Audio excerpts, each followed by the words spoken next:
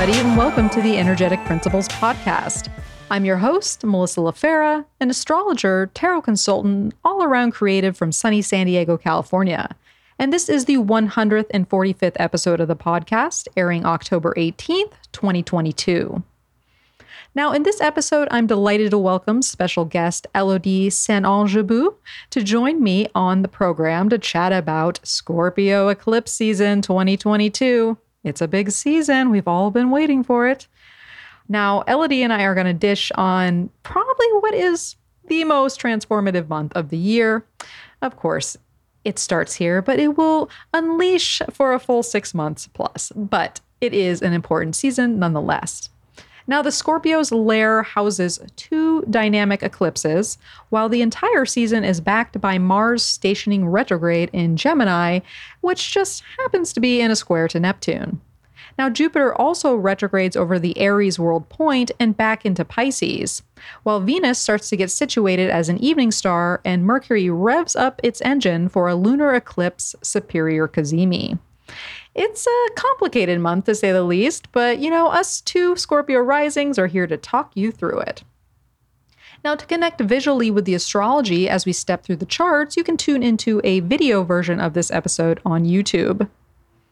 Now, if you'd like to support the program, come on over to energeticprinciples.com, where you can book a personal consultation. You can leave a one-time tip if you choose to do so. And also you can sign up for my monthly transit newsletter, The Heavenly Wind. Now, just an FYI, I am going to be going on vacation for a few weeks.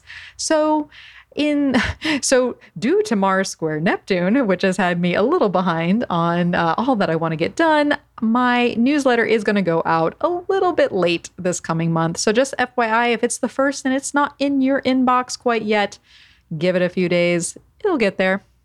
But other than that, I will be back for consultations about mid-November. So come and tell me all your eclipse woes. I'd love to talk you through the chart. But other than that, that's about all that's going on right now. I'm cooking up some things behind the scene, but it's not quite ready to reveal. But you know what is ready to reveal? Scorpio eclipse season. Are you ready to hear all about it? Here we go. Now let's meet our guest. All right. I'm so happy to welcome to the program here today. We have a new guest. We have Elodie with us, and I'm going to say her last name just because I've been taking French, honestly, for like 20 years and I can barely speak it, but I enjoy it. So Elodie Saint-Ongebut. I'm just going to go with it. Thanks for having me. It. Yeah, I'm excited to have you on the program. You've kind of come across my feed a few times. I'm like, I would like to talk to Elodie. And then I reached out actually to Nicholas who was on, who was on the program last. And I was like, do you have any guest suggestions? I trust your judgment. And it was funny. He suggested you, and I had literally 2 days before you had posted something online. I was like, we should ask Elodie on the program. Awesome. Paused on it, and then he confirmed it. And I was like, okay, here she comes. The signals were on. That's awesome. That's right. And this is a big program, Scorpio eclipse season 2022. We're going to have lots to talk about here. And Elodie's got the Scorpio flavor like I do as well. So I think we'll be able to impart some of our Scorpio wisdom, or should we say learned experience on the program here today. But before we get started, Elodie, tell a little bit about yourself to the listeners. Well, I'm a French Canadian, I guess. So English is not my first language, but I learned English 20 years ago. I am a practicing astrologer in Newfoundland, but obviously practicing online everywhere for, 8 years now. I write horoscopes for Astrograph, Time Passage. And I consult. I do research on the lunar mansion for the last 3 years. Lunar, and Good. So she's out there. She's doing all things astro in your off-grid palace out in the. That's right. Yeah. Oh, that sounds so nice. I have dreams of going to live in the forest. I don't know. I think people idolize it a lot. we're social creature. I'm just gonna say, like in my I spent my 20s really isolated, no running water, no electricity, and then moved closer to the city, but still off grid, but solar panel and all that. And I'm gonna say, in my 20s, I really miss social connection. I was not aware of that. So we idolize peace, quiet, solitude, and all this, but I do think that fundamentally we need social connection. And that was a big realization for me in my 20s, because I had idolized the hermit lifestyle, but I suffered a lot from lacking like just the, connections. Yeah. I mean, we live to connect. And then even if you think you don't need that, we need that. We need it. It's like, we're just a social species. And so my ideal, and like, as I keep talking about my house search, I'm like, I'm on the search to relocate. And my ideal is I want to be out in some nature, maybe on like a 1/2 acre land. Doesn't have to be anything crazy, just enough to have some space, have some trees, have some green. I'm saying out loud because I'm trying to manifest it right now.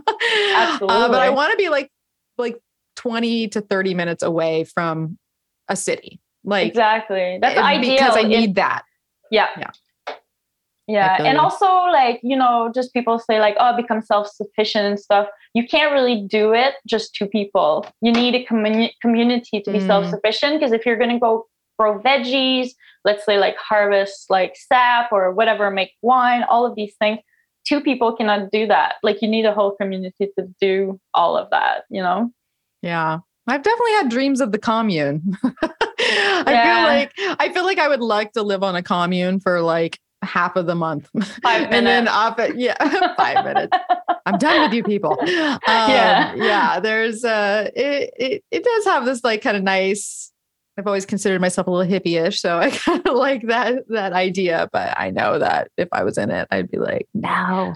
Well, we live in such an individualist society, everybody just drives their car alone, everybody's in their little apartment alone, we're just like online, we're socializing online and stuff, but we're truly I don't know that we're willing to give a little bit more of our time and stuff. Like a lot of my single friends are like, I don't want to share my time, I don't want a relationship, like I don't want to compromise. Like it's harder now to compromise, we're very individualistic. You gotta learn that lesson though. I mean, life is all about compromises. Even if you're compromising with another person, you're compromising with an authority, you're compromising with just, destiny. True. Life is a compromise. And if you don't compromise, then you make things a whole lot harder for yourself. I mean, there's sometimes you shouldn't compromise. Depends on your personality. Some people over compromise and they lose sight of themselves or, don't get what they really need or want. But for the most part, I guess it's just a balance, right? These are all big Venusian, Libran things we're talking about here. Yeah. Also boundaries. I think that's also very Capricornian or Saturnian. But everybody I know, I think just kind of, it's a little dance. It's an organic process to understand like how much to give or how much not to give. There's never like the secret solution, Yeah. I feel like it's a constant learning process and your boundaries change over time too. So it's just like, checking in with yourself. That's why I feel like the whole idea of like values and boundaries go hand in hand. And why I've always like boundaries are very Saturnian, Capricornian, but I also think of them as very Scorpionic too, just because, or like kind of like a pairing of the two, just because, you have to like, you draw the line because you know what is important to you or what you need. And so, And I mean, energetic output, I think like a Scorpio word, it's like how much energy is this going to take and cost? True. Yeah. And so all these things that we're talking about here may come up as we go through the Scorpio eclipse season coming up here, because it is going to be a doozy. It is spicy. It is spicy. Scorpio is always spicy. And I think we were chatting before we got on here about, I guess we're kind of the blessing of being having worked with the Scorpionic energy and we both have Uranus near the ascendant. And so we're kind of like already, just in tune with the energy that's coming and how that could be just even though we had to live with it our whole entire lives, I guess we've been training for this moment, Elodie. Yeah, there's something. Yeah, once we get further down into delineating the month and stuff, there's I think that there's always a silver lining in the process of eclipses and everything. So I'm careful saying like, because you look at Scorpio and you look at Mars retrograde, like everything coming up, and the Uranus signature, it's very like, oh my God, it's like everything that you could imagine that is so intense kind of happening at the same time. But I do think there's like a longer story, and there's something about Scorpio, being Scorpio rising myself, that I noticed with these eclipse cycle about just being more open and receptive. And I don't know, it obviously depends really much where your chart, Scorpio is in your chart, but there's something about the South Node that's very spiritualizing and very, it's not all catharsis and like, burn it all to the ground, I don't think. Well, definitely having it rolling through my first house, I've definitely learned a lot about myself. Yeah. And in relation to other people, that is for sure. So it is, it's a learning process, and you gotta be open to it. Gotta roll with those punches. Flexibility. I know, which is not always a natural thing for us fixed signs here. But we're trying, we're doing our best. Well, I've read before, I think it's probably in Austin Coppock's book, but when he describes like the middle decan of Scorpio being the most fixed place of all the zodiac, we're talking about fixed season and just like hyper fixity. So change when it does arrive is, it's a lot. Probably, yeah. Yeah, I've been confronted with my fixedness as of late in all types of things in my life, like, and how it is not benefiting me. Yeah. And I wouldn't say anyway. I'm saying at times it has benefited me, but now I feel like I'm at this point in the changes that I want to make and the person that I want to become, it is in the way. And so I'm just like chipping away at like these rooted patterns, and especially, kind of like reactionary emotional content that, because we're talking about water here. And so there's that. And defensiveness. I always say Scorpio because it's Mars rule, but instead of assertiveness, it's more defensiveness. So there's something very no, like when somebody presents an idea to me, my first reaction will be no, and then I'll warm up. I'm with you. Yeah. But I do think that the South Node in Scorpio for the last year and a half kind of like really just, I've been working on being more receptive and open, and just also same thing, being very aware of my knee-jerk reflex and just being like, okay, just there's no danger. There's no danger. I can just kind of relax into the experience. Yeah, I had it. We're working on my front room, what I call my magic room, which was like my library, and my office should be in there, but it's still not in there. And I'm I want to rearrange it and get things out. Most importantly, I want to give things away. And my partner is like, he's like, I want to help you, but every time I do, you're so resistant. Yeah. You're just so, and I can't help you. Like it's just like, no, and it can't do it this way. And da, da, da. That could also be Uranus on the ascendant. It's all those things at once. The resistance is like, I find Uranian people who have strong Uranus signature, they'll just not. It's very, there's something it's hard resistance. it's very, which is funny because he's got Uranus in the first too, and he's resistant in his own way. But I was like, you know what? I want your help. So I'm going to relax. I'm going to relax. I can absolutely. I'm with you there. I've had very, very parallel experiences. Yeah. So that was recently. I think that was last weekend, and I had my moment where I was like, no, relax, just entertain it. Yeah. So I totally get you on that. So yeah, well, we are, this will air probably a couple Actually, I'll probably air this a little early because I'm going on vacation Nice. before Scorpio Perfect season timing. gets here. I know. I'm like, is it? But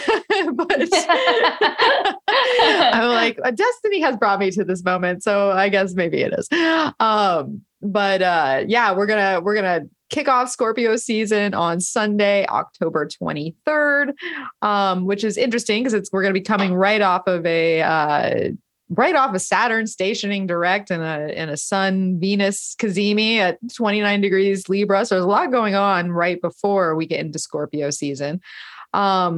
We have obviously we've kind of touched on the fact that it's fixed water. We're also switching to a focus to Mars, which we know Mars is doing some things. I don't know about you, Elodie, but this past Mars slowing down and squaring Neptune, oh my God.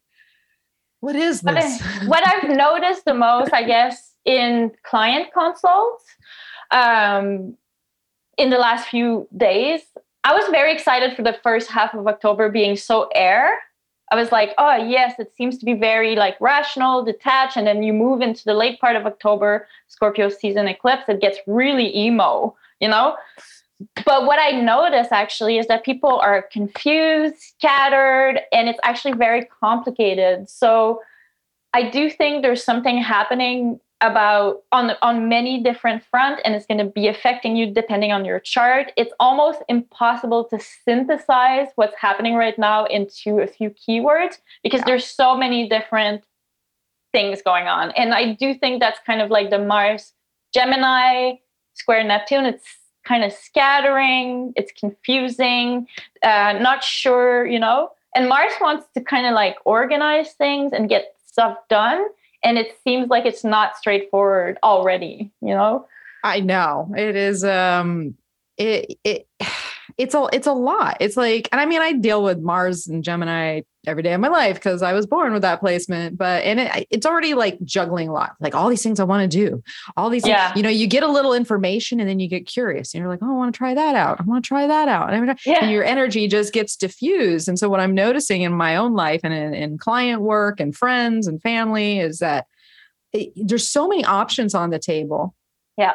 There's so much information coming that is like, oh, well, I want to learn that, or I want to know that, or I want to find out more about that. But I also have absolutely no energy and I'm confused if I really want to even try that, or like, I can't do all this. So which one do I choose now? Or, you know what? It's overwhelming. So I'm just going to lay on the couch and have anxiety about it. Yeah. Which is a very mutable kind of mode too. And we're talking about Mars being an immutable sign. I do find that being overwhelmed by everything that needs to be done and then doing nothing about it is very mutable. Story of my life.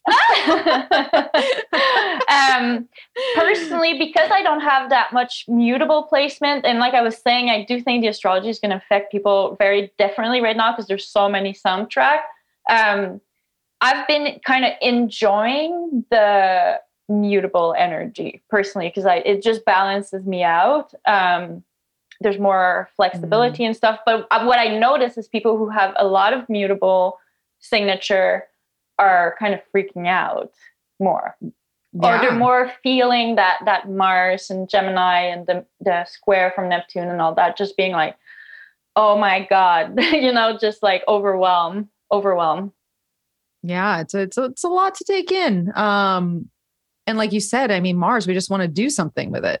Yeah. We you know, you want to move on from it. You want to like conquer that and go to the next thing. But Mars is like, you know what? You're gonna sit in this for a little bit. How do you? It's gonna take a little while. Yeah. So you really have to like in true like kind of Piscean Neptunian form, you really have to like just kind of give way and like let go into it and like accept it for what it is now and not try to like push against it or, you know, piece it apart or figure it out, like, or find one solution, fix all or something. I've been thinking a lot about the sort of duality of Gemini and the sign, and almost like this is true. So if I go left, this is true. And if I go right, this is also true. And then there's kind of like just paralysis because of that. You're just like, you know. So it's a whole process. And I saw Aquarian for Artists. I think it's on Instagram. That's their handle. I'm not sure exactly, but they were saying basically there's just too many things going on right now. It's not really a good time to, try to understand everything that's happening. It's kind of just like we kind of have to just go with it. And I really like that because, like you said, there's a lot of potentiality. Jupiter in Aries is really, in terms of bigger context, we experienced lockdown and everything into status because of Saturn in Aquarius.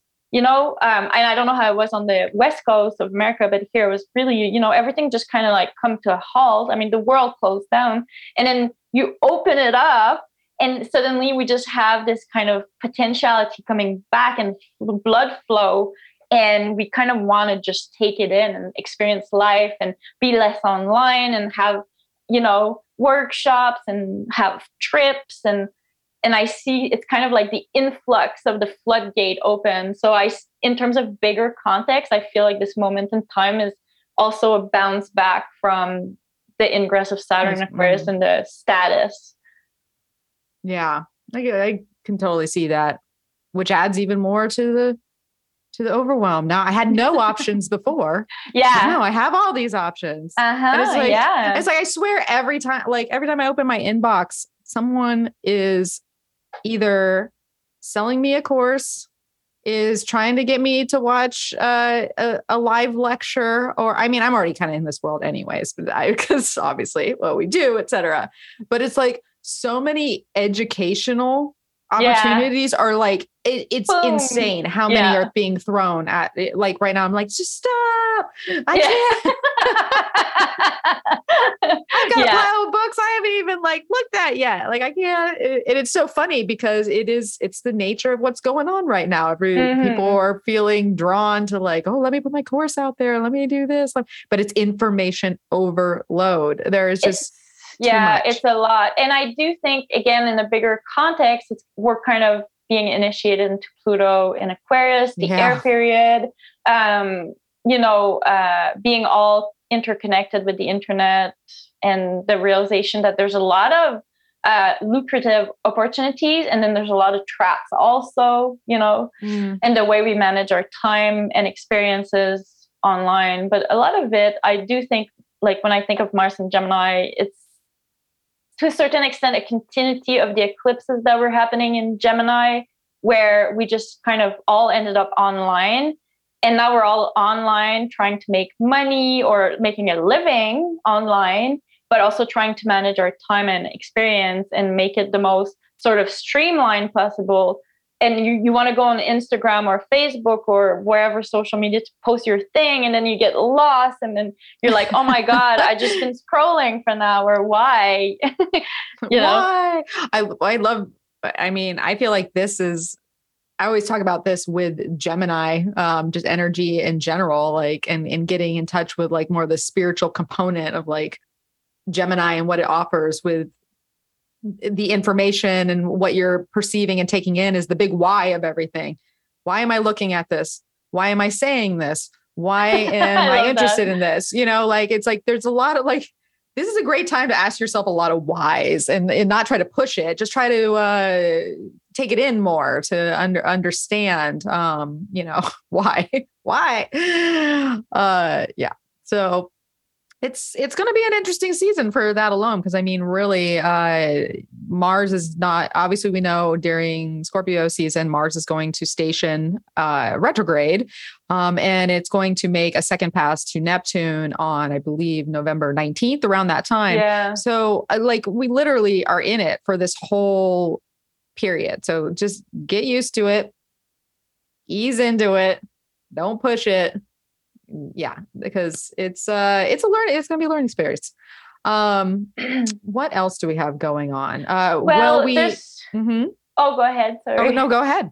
I was just going to say, basically, we can kind of look at the whole period that Mars is in Gemini, squaring Neptune, until Sagittarius season, basically. I would say, it kind of colors the eclipse, eclipse in Scorpio, because Mars rules the first eclipse of the season well, in a square with Neptune. But I was going to say, that's what I was going to say. I do like that Mercury enters Scorpio a few days later, and it will be in mutual reception with Mars. That's right. And I really like that. I feel like there's something about that that's kind of working, that's going to work in our favor. But when I think about Scorpio and Gemini, I also think about secrets and information. So, and there's like this whole aspect that is a little bit tricky. Like, I know when I see people who have a lot of Gemini and Scorpio, I'm like, what are you hiding? No, yeah, what are you hiding?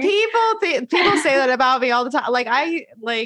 I'd have friends and they'd be like, "You're up to something," or "You're like, you're being sneaky. You're being sneaky, Mel." And I'm like, I don't even know what you're talking about. I'm like, I don't even know if I'm being sneaky, but they're like, perceive it. Just because I'm like the Scorpio Gemini, they're like, you're up to something. I'm like, am I? I don't know. I may be. I don't know. It's just me. It's a secret from myself. Oh, exactly.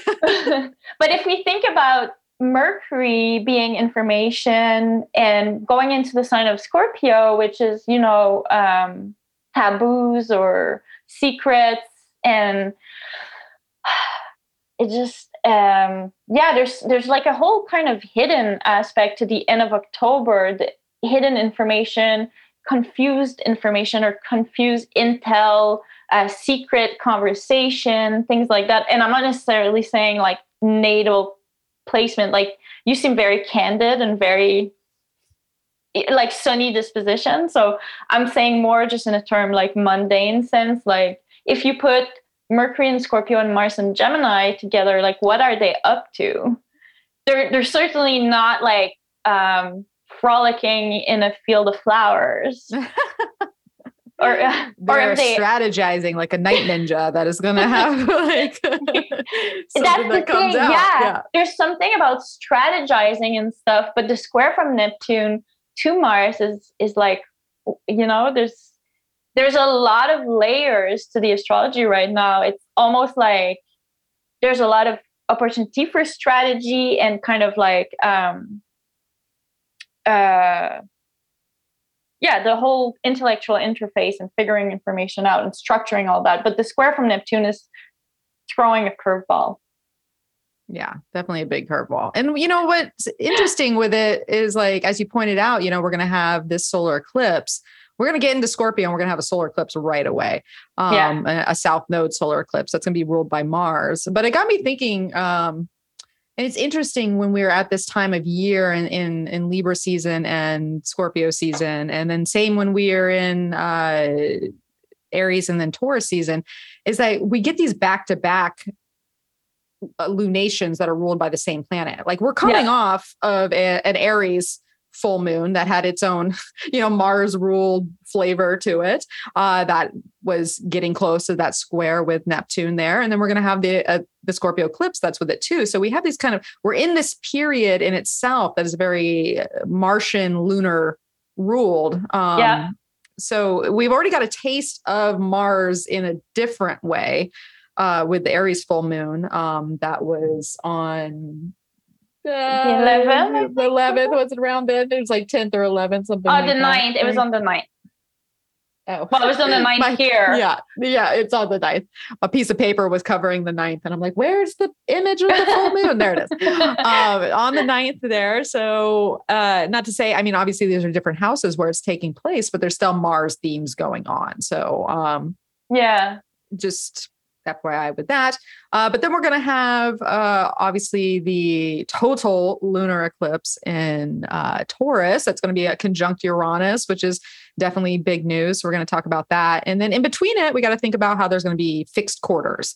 So it's just like this whole fixed cross is just like getting I keep thinking about the fixed cross and all, especially when we're talking about the Saturn Uranus square, which is the tightest it's going to be for 2022 right now. It's like when these things get activated, it's almost like just a big, like click in the wheel, like a rusty wheel. That's and it's a jolt. It's not like a smooth, to me, it doesn't seem like a smooth, like, oh, we're progressing here. It's like, or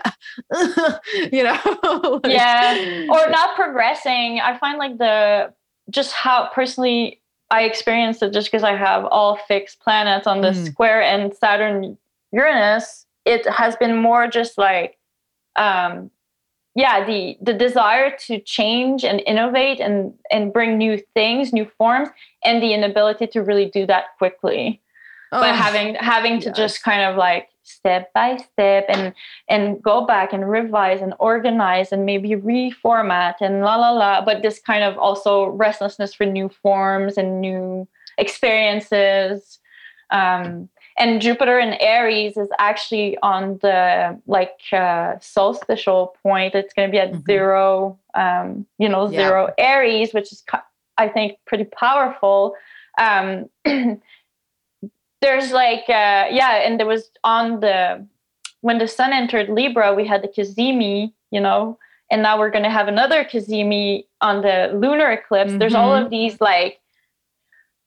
it's almost like when you're an astrologer in this time period right now, I feel like it's almost like looking at a computer program and something is being reformatted at a big level because we know we're transitioning into this air period. We're finishing Pluto and Capricorn era. Venus is going into the beam and she's starting a new cycle. There's all of this kind of reformatting, but it's also very invisible. And then Mars and Gemini is just like, but let's get on with it. Let's just come on, Exactly. Because I mean, Mars and Gemini is, I'm just going to say it, it's impatient.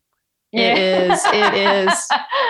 It's true. It's like life cannot move quick enough. And because it can't move quick enough, things don't get done. Or you get overwhelmed or you get frazzled and have anxiety because it's not at this pace. And it's like, I feel like it's that on kind of steroids right now to some extent. And I totally feel you on that fixed thing. I mean, I keep talking about I'm trying to find a place to live and move to a new, and it's like everything in its power is like kind of against me within it. It's like now we have the highest interest rates ever on buying a house. And we're in this crazy inflation. It's like this dream that I've had for so long. It's just like, it keeps getting farther and farther away.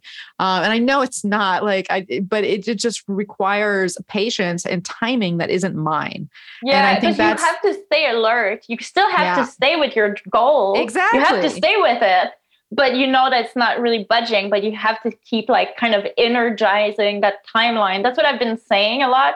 I need to energize this timeline because I can't move into this timeline. So I'm just going to energize it, you don't want to give up on it necessarily. You just got to realize that it's not, there's so many, like you said before, there's so many different components swirling around that it's like there's just a lot of things that are kind of out of our control. Just in general, in the way that life is resituating itself in the fixed spheres, in like what you were just talking about with all these kind of wrapping up of bigger cycles and entering in new cycles. There's just not as much malleability in what we want to mold ourselves. And so, I mean, we still have power within that, but there are these bigger forces at play that that are stopping things up. I think the transition into the air period, the 200-year period that is upon us is also that we're used to doing things a certain way. And now we're learning to do things in a completely different way. So what used to work for us pre-2019, pre-lockdown, I would say, because I kind of that's where it really transitioned. The way we used to do things is just not the same anymore. We really got sucked into the online experience and everybody's connecting on many different platforms. We have connection with people across the globe. The whole face of the whole landscape of work and income and all of this and financial realm, it's all in a state of flux. And so the same routes and pathways that are familiar to us, it's just not going to work. Yeah. It's not going to work, and it's going to take a little bit of reorganization, staying with your goals, but being really innovative and looking at things in a different way instead of trying to use the same old recipes that work in the Earth period. Yeah. I think of it in terms of timeline, it's like we got BLD and ALD. It's like before lockdown, after lockdown. It's exactly. like, it's like the change of the era. And it's just, it's a life that I knew existed, but now seems so far away. We've just completely transformed. And in that sense, I just wanted to mention that I think on a metaphysical level, what's happening to us intellectually, we're connecting with people, we're experiencing our connectivity between humans in a very different way. And I think that's actually really nice. Like telepathy, instance of telepathy, or, just like, oh, I dreamt about you. Oh, I was thinking about you. And all of these kind of faster connection happening, like synapses, which, Mars and Gemini square Neptune is not just all like scattering and self-deception and all of this.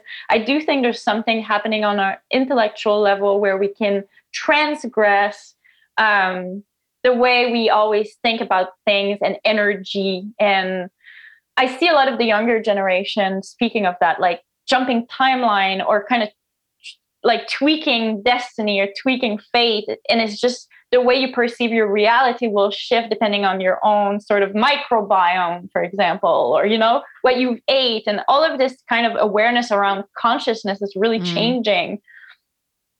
Which is interesting when we think about like, obviously that Mars, Neptune is like Mercury, Jupiter. Like that's where the tension between these two planets of like the perception and the bigger picture, or the belief, or the, or the biodome, within it's like the whole thing, the whole enchilada. And the advent of AI, which is going to be very real in the next decade too, I think. So using artificial intelligence to make everything go faster and do more things, so that's also good and bad. It's very like, yeah.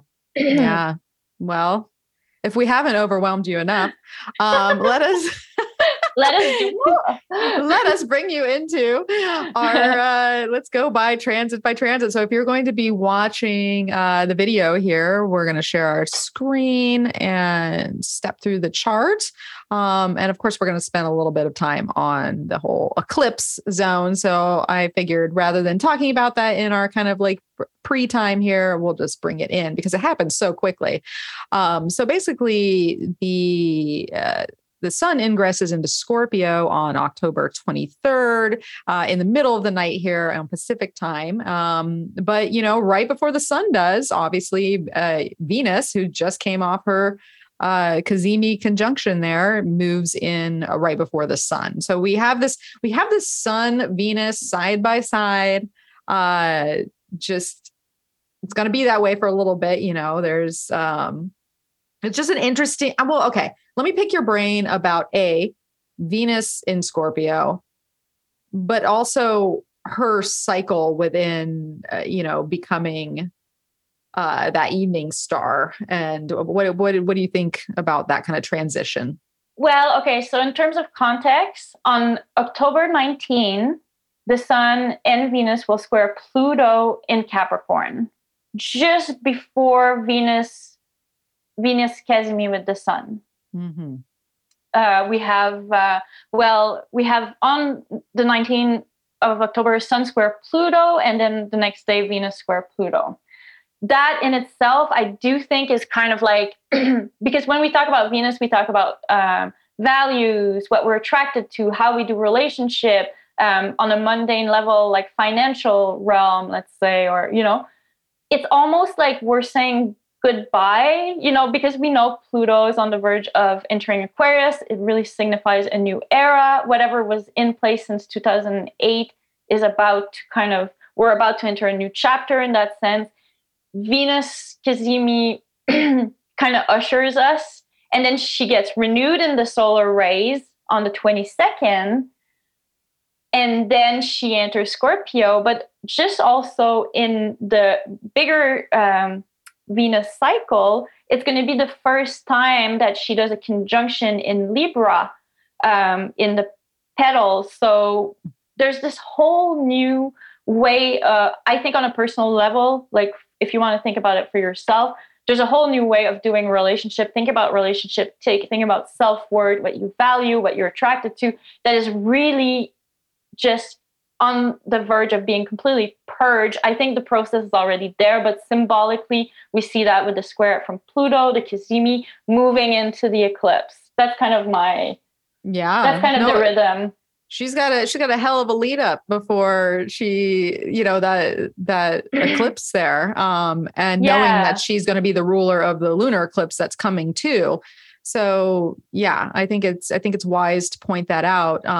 That she's, when she gets into the heart of the sun, she's getting burnt off in some way, shape, or form. And you're absolutely right. It's at this new like Venus star point at the end of Libra here, and it takes with Venus's 8-year cycle, it takes some time for her to start to move into a new sign. So it's been some time since she's been in Libra there.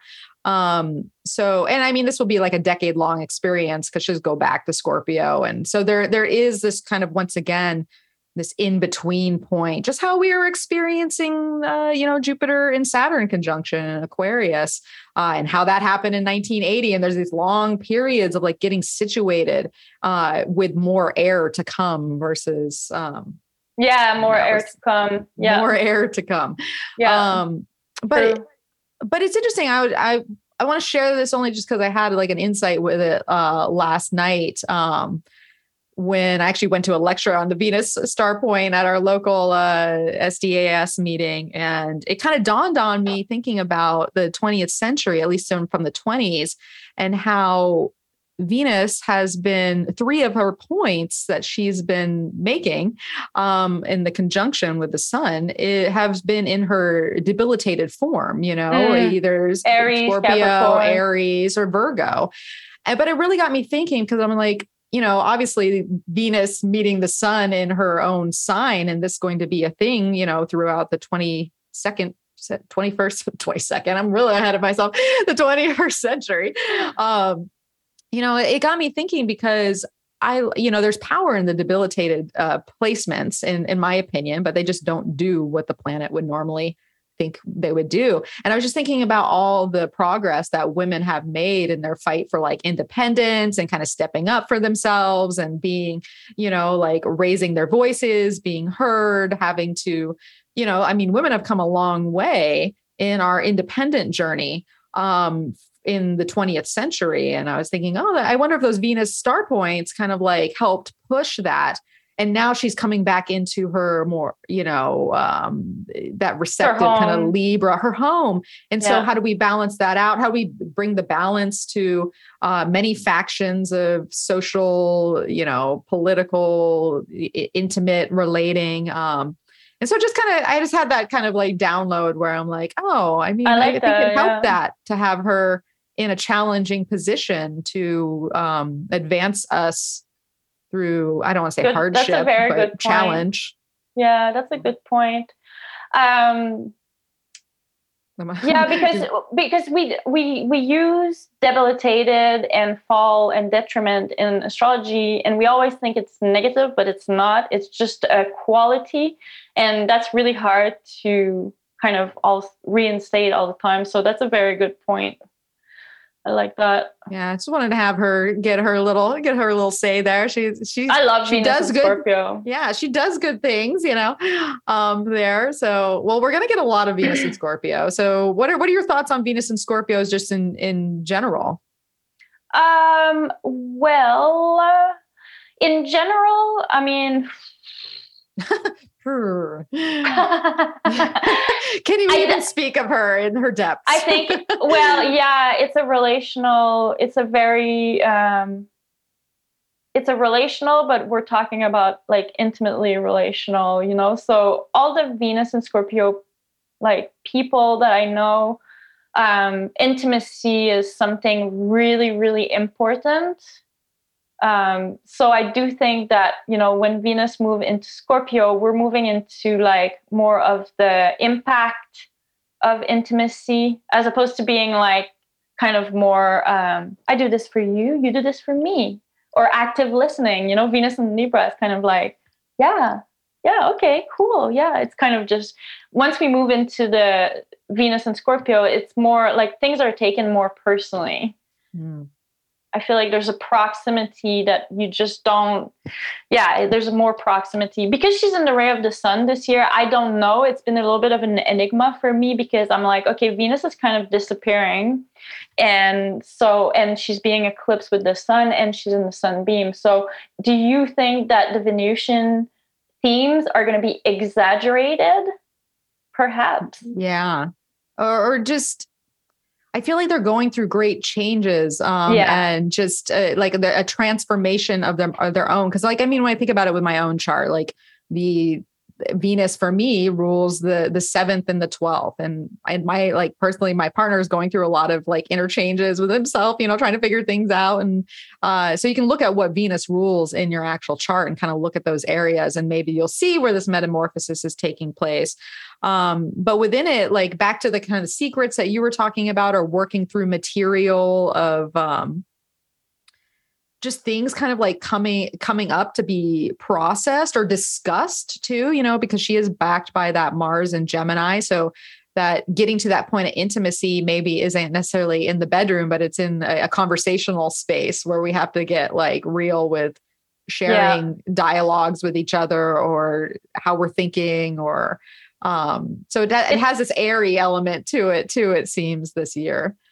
Yeah, true. There's something about the whole process that's happening in Scorpio that I really value. I think it's kind of just like purging the poison, purging whatever is not, because when we talk about Scorpio, we talk about transformation and rebirth and all of that. And when we talk about the South Node, we talk about purge and purgation process and a spiritualization process. So it's doubling up on that, and so it's almost like there's like the just like a and it's almost like alchemical. Obviously there's just like transforming what is no longer viable, and because it's Venus in this intimate Scorpio place, I think there's something about honesty and truth that is really scary. It's really scary. It's very vulnerable. So because of Mars and Gemini squaring Neptune, how I see it, it could go in many ways for people personally, but it's almost like you could be completely denying things or you could be completely Scorpio is a very unconscious sign. I'm sorry, but I find that Scorpio in general is a very psychological sign that understands everything, but when it comes to itself,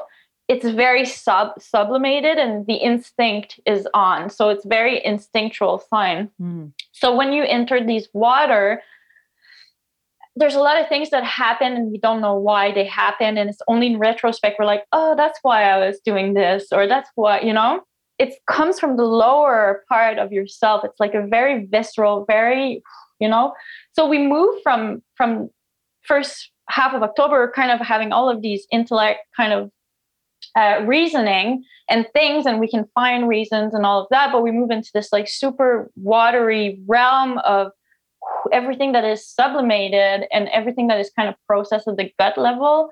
And I'm not sure, you'll have to be really honest with yourself. There's something about honesty and truth versus like deception or something. No. Well, and that's the thing is like Venus having a little bit of challenges here. Like maybe there are things that come out or we say things or we express things and they're not quite the truth, even though we think they are. And then we have to go through that and like go through the process, realizing, oh, maybe I'm not seeing that right. Or I'm not understanding this. And so it's almost like it doesn't come out like initially like, oh, we've worked through this and we're healing this. It's like, no, it gets a little messy. And then we have to kind of clean it up through kind of like what you're saying. It was like, whatever comes up from the bottom, it's going to take some time to maybe process that to be like, ooh, maybe I wasn't quite looking at that right. Or I'm now understanding myself or another person or a situation in a different light, but I had to kind of like not in order to get that awareness. And we're talking about power. Like Scorpio is a Mars rule sign. So we're talking about power, personal power versus where you're giving all your power away.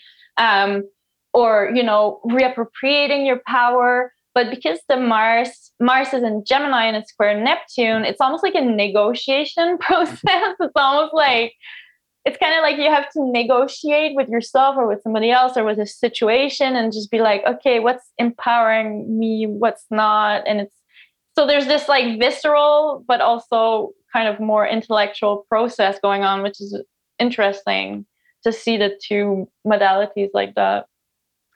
Yeah. And when I think, like, as you were speaking about it, it kind of dawned on me, we're going to have Mars station retrograde, on the 30th of October. And usually with most retrograde stations, we say this with Mercury all the time, but like something leads up into it to take us back, and so as Mars is the ruler of Venus and the sun and the south node there's a lot of lead up in this first, week or so of Scorpio season, which includes the eclipse, which we're going to talk about here in a second, that Mars is going to take into it with its retrograde there. So once again, if it gets a little messy and things come out and we have to do processing, it's like we have that period to do that. And we have to just kind of keep that concept in our mind when we're in the moment, because it's an interesting Gemini and Scorpio, like the idea of in the moment, like there's the intensity of the Scorpio, but there's also the, I guess I want to say like this, well, also the flippancy of like Gemini, where it's just like, blah, blah, blah, like, and sometimes I say things and I'm like, that again? Blah, blah, blah, I love that. and you say something that comes out and it's backed by, and it has Scorpio energy behind it. And then all of a sudden something totally changes and you're like, why did I say that now? And you didn't even mean it that much, or maybe you did. Maybe you didn't know you meant it that much. And then all of a sudden something changes and you can't take it back. All the Scorpios out there are like, I know. But yeah, so it's like a mixture of be careful with that. A mixture of like like really private and candid energy together. Exactly. Yeah, I like that. It's a very real contrast, and it's nerve-wracking to see in a sense, because you're like, what is the Joker going to do? Like Mars and Gemini, I'm sorry, but I see it as a joker. It's not taking anything seriously, and Scorpio takes itself very, very seriously. Yes. So interesting. Yeah, absolutely. Yeah, that's funny. Well, it'll be funny in the moment, I suppose. Have a good sense of humor. Maybe that's what we're going in here. So, all right. Well, we start Scorpio season that way, basically, with the sun and Venus riding next to each other, and Saturn freshly direct too, which is a whole, story in itself. I mean, that happened right before Scorpio season started, but now we have Saturn direct, we got Pluto direct. There's Saturn direct's a big thing. That's big news in my mind. So there is a lot of just, I don't want to, I have like a concept of it, but I don't have words for it right now. It ties in the first half of the year where I think we may have been trying to do things that were not quite possible. And there's going to be some triggers that might like accelerate things towards maybe more of the beginning of next year when Mars station direct. But like, I do think that because Saturn stations direct, we have Jupiter going back to Pisces where it was in May. And that happens just a little bit after the eclipse on the 28th of October. But Jupiter returning in Pisces, personally as an astrologer, when I saw Jupiter in Pisces at the beginning of the year, being conjunct Neptune on the eclipse in Taurus in May or end of April, I was like, oh, wow, that's like so juicy. I know. And it was really nothing. It was very slippery, and it was kind of like, it felt like a wet towel or something. I don't know, but I've just talked to a lot of people who there was kind of like a lot of hope, and then it kind of just didn't go anywhere. I do think that we're going to see maybe some form of unfoldment of what was planted with that Jupiter in Pisces at the beginning of the year. There's really like kind of this linking up of the first half and now. It's so interesting that you say that, because, you know, when we think about, because that back in that April 30th eclipse, we were all like, oh, look at that Venus, Jupiter, Neptune. But it makes a whole lot of sense. We have like inflated hope that literally like fizzles out. Right. It diffuses, or it just vanishes in thin air. It's like, this was going to be all this, but was it? Where did it go? What happened? Yeah. Where, you know, the divine discontent, you know? Yeah. I do know. Well, because think about it, right? I know so well. But I feel like so many people are in that place. So you saying those two words really, in my mind, lead us to where we're going here, right? Because this was our last solar eclipse on April 30th of 2022. And we're, you know, that set up this whole open door to this period that is leading us to this eclipse that we're about to talk about. And so the idea of divine discontent coming in, all the hope, right? And then all of a sudden it's deflated. And then we realize it was like, oh, but where am I? What spiritual progress am I making? Like inside, like feeling like there's more, or I need to change this, or what's my direction? Like I have this call, but my life isn't aligned with that. Can I do this? Working through doubts. Like it's all these kind of like divine discontents leading us here. My life is not aligned to what I want is also a signature of Saturn square Uranus since last year. It's like this need to innovate, Uranus, this need to really pop yourself out of old stagnating circumstance, but not being able to do it that efficiently, or not being able to do it at all, and feeling like you're just kind of living in a dinosaur format, like an old format that's just an old script, like, but you're not able to. And I do think there was kind of like this hope a little bit.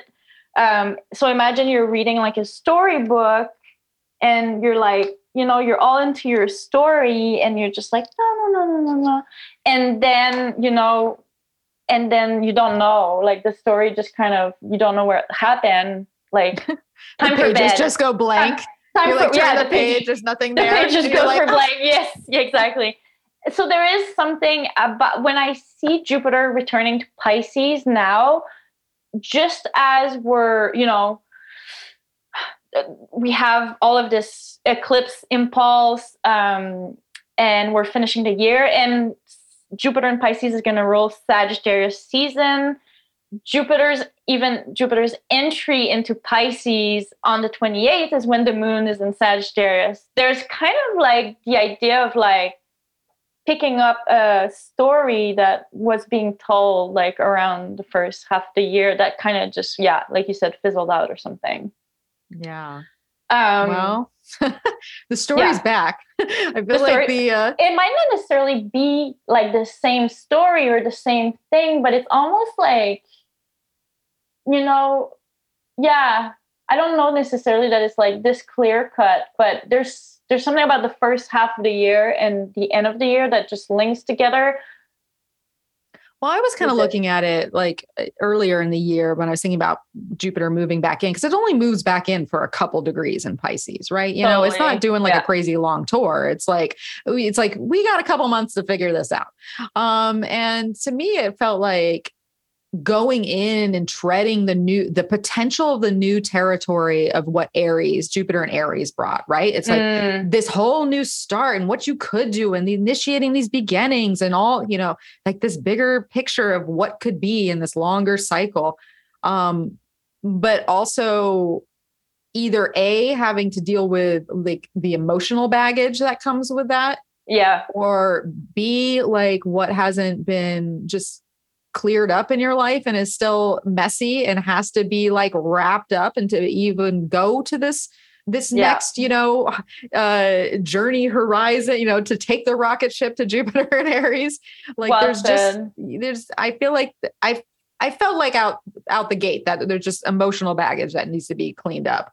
But maybe that's just my life. I don't know.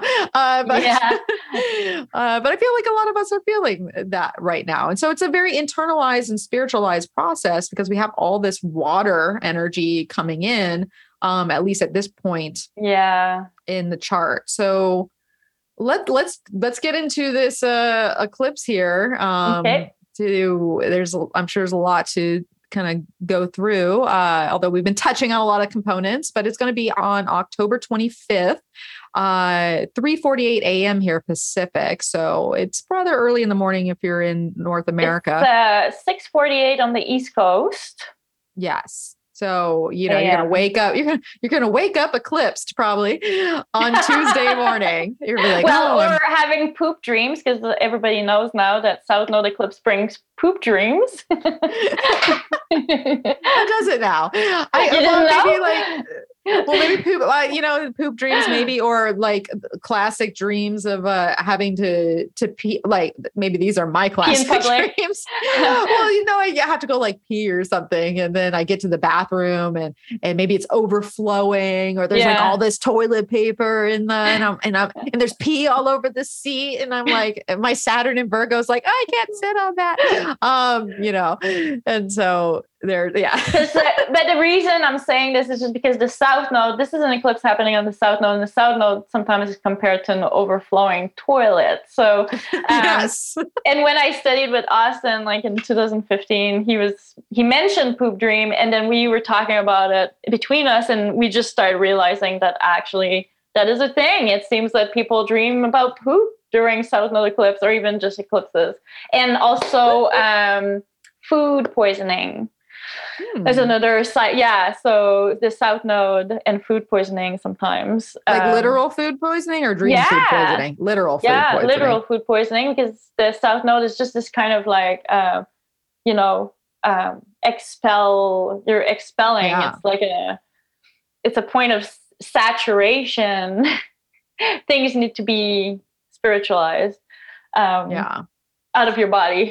Out of your body. I like to call it, I always deem the South Node the celestial Drano. That, like it's clogged and you need to power down those chemicals or whatever it's going to put down your drain so that you can like flush it all out, because it'll just start to build up and start to like suffocate you or drown you in some way, if we're thinking about the water, until the clog is cleared and it's like out. So, and I also it's interesting too, because in this book, I'm going to botch it if I don't grab it. The Dietrich Pisson, I think maybe the lunar shadows, the predictive power of eclipses and the moon phase, the predictive power of moon phases and eclipses. I find it interesting what she was saying about the South Node cycles, just in general, about being kind of course, I should have bookmarked the page there. She said, at a South Node solar eclipse, the influence is still focused on beginnings, but from a seventh house perspective, it initiates issues with relationships and engages a mate, partner, roommate, or any other significant person in your affairs. The essence of this eclipse brings great importance to the new things you do with others or things that are old and familiar. Its impact is likely to leave you with an entirely new perspective based on powerful interactions with others. So I thought that was kind of interesting. So where's the seventh house coming from? Like the seventh house interpretation of the... I think she's thinking of it just because maybe the North Node is kind of like the self, or like the drawing of where the self is going, and the South Node being eclipsed is kind of like almost like an opposition type aspect. I never heard that Me either. And I thought it was interesting because I started to think about it a little bit more, and I just kind of wanted to put it out there in the realm so people could track it and see if they do notice something like that. Cool. Do you know Bipin Behari? He's like a Vedic astrologer. He wrote Myth and Symbol of Vedic Astrology, and he goes into the delineation of Rahu and Ketu. And from a Vedic, I'm very interested in the nodes and the eclipses from a Vedic perspective, because they just have a richer tradition, because they use they use Rahu and Ketu, North Node and South Node, as shadow planets. So there's just a lot more literature on the topic. And the nice thing about Ketu being a spiritualization place, a point of spiritualization, is that there's actually great knowledge to be acquired there. Because fundamentally the material reality is a sort of world of illusion from from a spiritual perspective, or more like, East Asian perspective. It's like, in the North Node represent more of that kind of grasping, that illusory grasping the samsara, or, coming into the material world. But to be in the material world is sort of to tell yourself a story, because fundamentally it's just all, So the South Node is actually revered and respected as like this great teacher that brings you important soul lessons. So you're not going to gain traction in the material world so much, but you're going to really, it's a place of spiritual evolution, let's say. So this sort of, an eclipse on the South Node would be a purging, but a necessary purging to refine your being into, greater understanding of itself. So it's not like, if you see people being like, oh, great eclipse to manifest, it's actually the opposite. It's like great eclipse to understand the fundamental sort of truth and principle that guides your life, outside of gaining traction in the world. Like if you're focused on like getting rich and getting beautiful, that's not a good eclipse for it. But if you're looking to relinquish, let go, be more flexible, more open, or just have like a deeper spiritual practice or something, it's kind of like that, more of that energy. It's like, but it's very much like you can't get what you want. It's like, this is just all like not actually nourishing or sustaining like the material world. Like true sustainment or nourishment is not found in having a full bank account. Although, I don't know, we could debate that a little bit.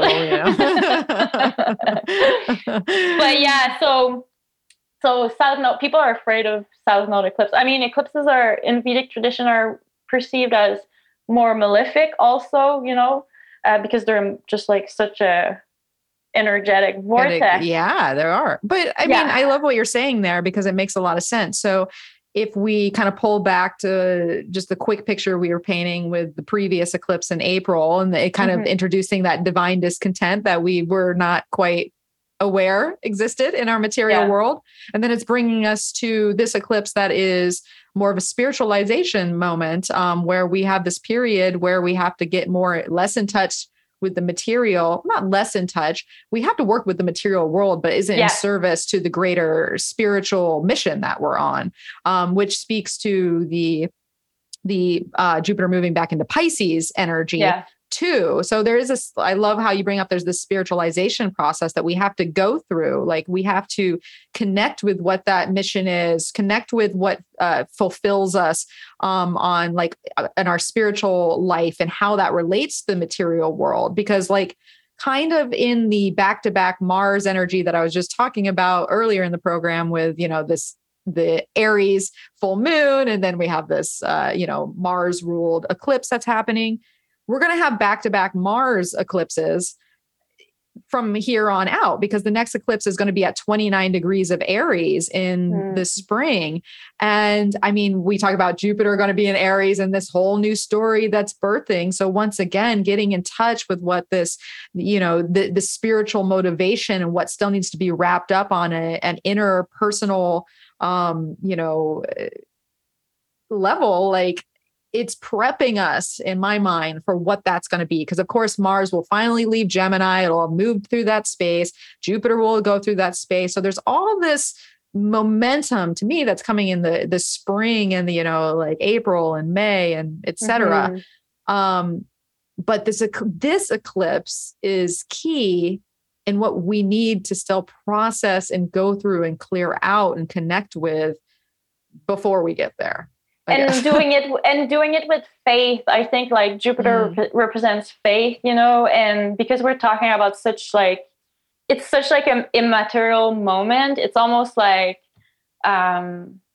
yeah, it's more about not getting what you want that gets you what you want, or something like that. It's more about, there's something about south node eclipses, and just, yeah, trusting the flow, trusting the process, trusting the experience, and relinquishing your personal agenda, and just kind of experiencing sort of the willingness to be transformed to what is happening to you, and not saying like just sit back and just don't do anything. That's not really what I'm saying, but usually like a south node eclipse like that, that's how it's see. There's a sort of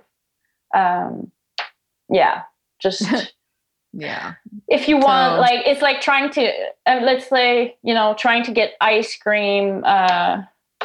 You're like lost in the desert and you want ice cream, kind of thing. Like, you're not going to get ice cream. It's kind of like a circumstance thing. It's like, understand your circumstance and be patient with them, because you might be, Neptune and Jupiter, they might be glimmering something, but it's like, it's out of your current context. So don't get discouraged by your current context, and don't get lost in that mirage that is being kind of shimmering. Just understand the process and the wisdom inherent in that experience, something like that. Yeah, absolutely. It's it can be frustrating when you're not where you ideally want to be. Yeah, you're just like, why am I still here? This is still happening? And then Mars and Gemini is just kind of like itchy to get going. And then, there's the whole Uranian component of the two eclipses happening, in late October, 1st November. And so there's really this desire for new forms and being really impatient for the old stale formats. Yeah. And I mean, even with like bringing just the tarot into it and thinking about this eclipse happening in the decan of the 5 of Cups, I'm like, well, there's loss there. There's disappointment. There's something that leaves, or, in order, but there's still stuff to work with there as well. So from a tarot perspective, it is a very challenging eclipse, especially with Mars and the 10 of Swords, which is also like a finality, and coming to the terms of the ending of something. So it's pretty right to say that a lot of people will go through some sort of ending that transfers them into what is to be, with the Aries eclipses that are coming and Jupiter going back into Aries. And so it's almost like make peace with that in your process. Yeah. And just to specify also that eclipses, like events that transpires from eclipses, do not necessarily transpire on the day of the eclipse. I think the range is like the next following 6 months. So you're right about the spring. That's about the timeline, for myself in my life and how I've been kind of conceptualizing the rhythm. I'm kind of just like sitting and going through this process, and I give myself until next spring to really understand where the pieces are going to fall.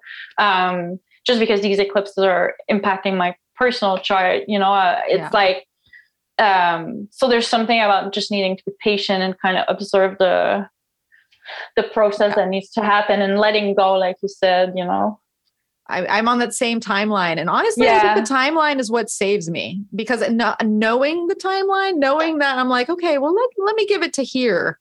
That helps calm the Mars and Gemini a little bit, right? Because I don't feel like there's this infinite of like, I don't know when you're missing out. Like, you're missing out. Like, at least I'm like, no, this is the time frame. Let's be patient within it. And have hope for what this might bring on the horizon when we get there.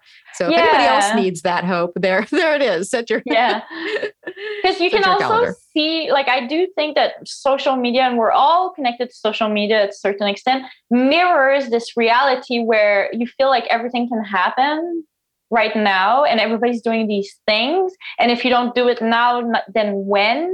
So it removes from the equation the natural process or time scale at which you do things. And I do find the younger generation, like I was saying, talking about manifestation and timeline jumping, or different things like that, where people are looking for to have these lives and these experiences that social media mirrors, which is not real at all.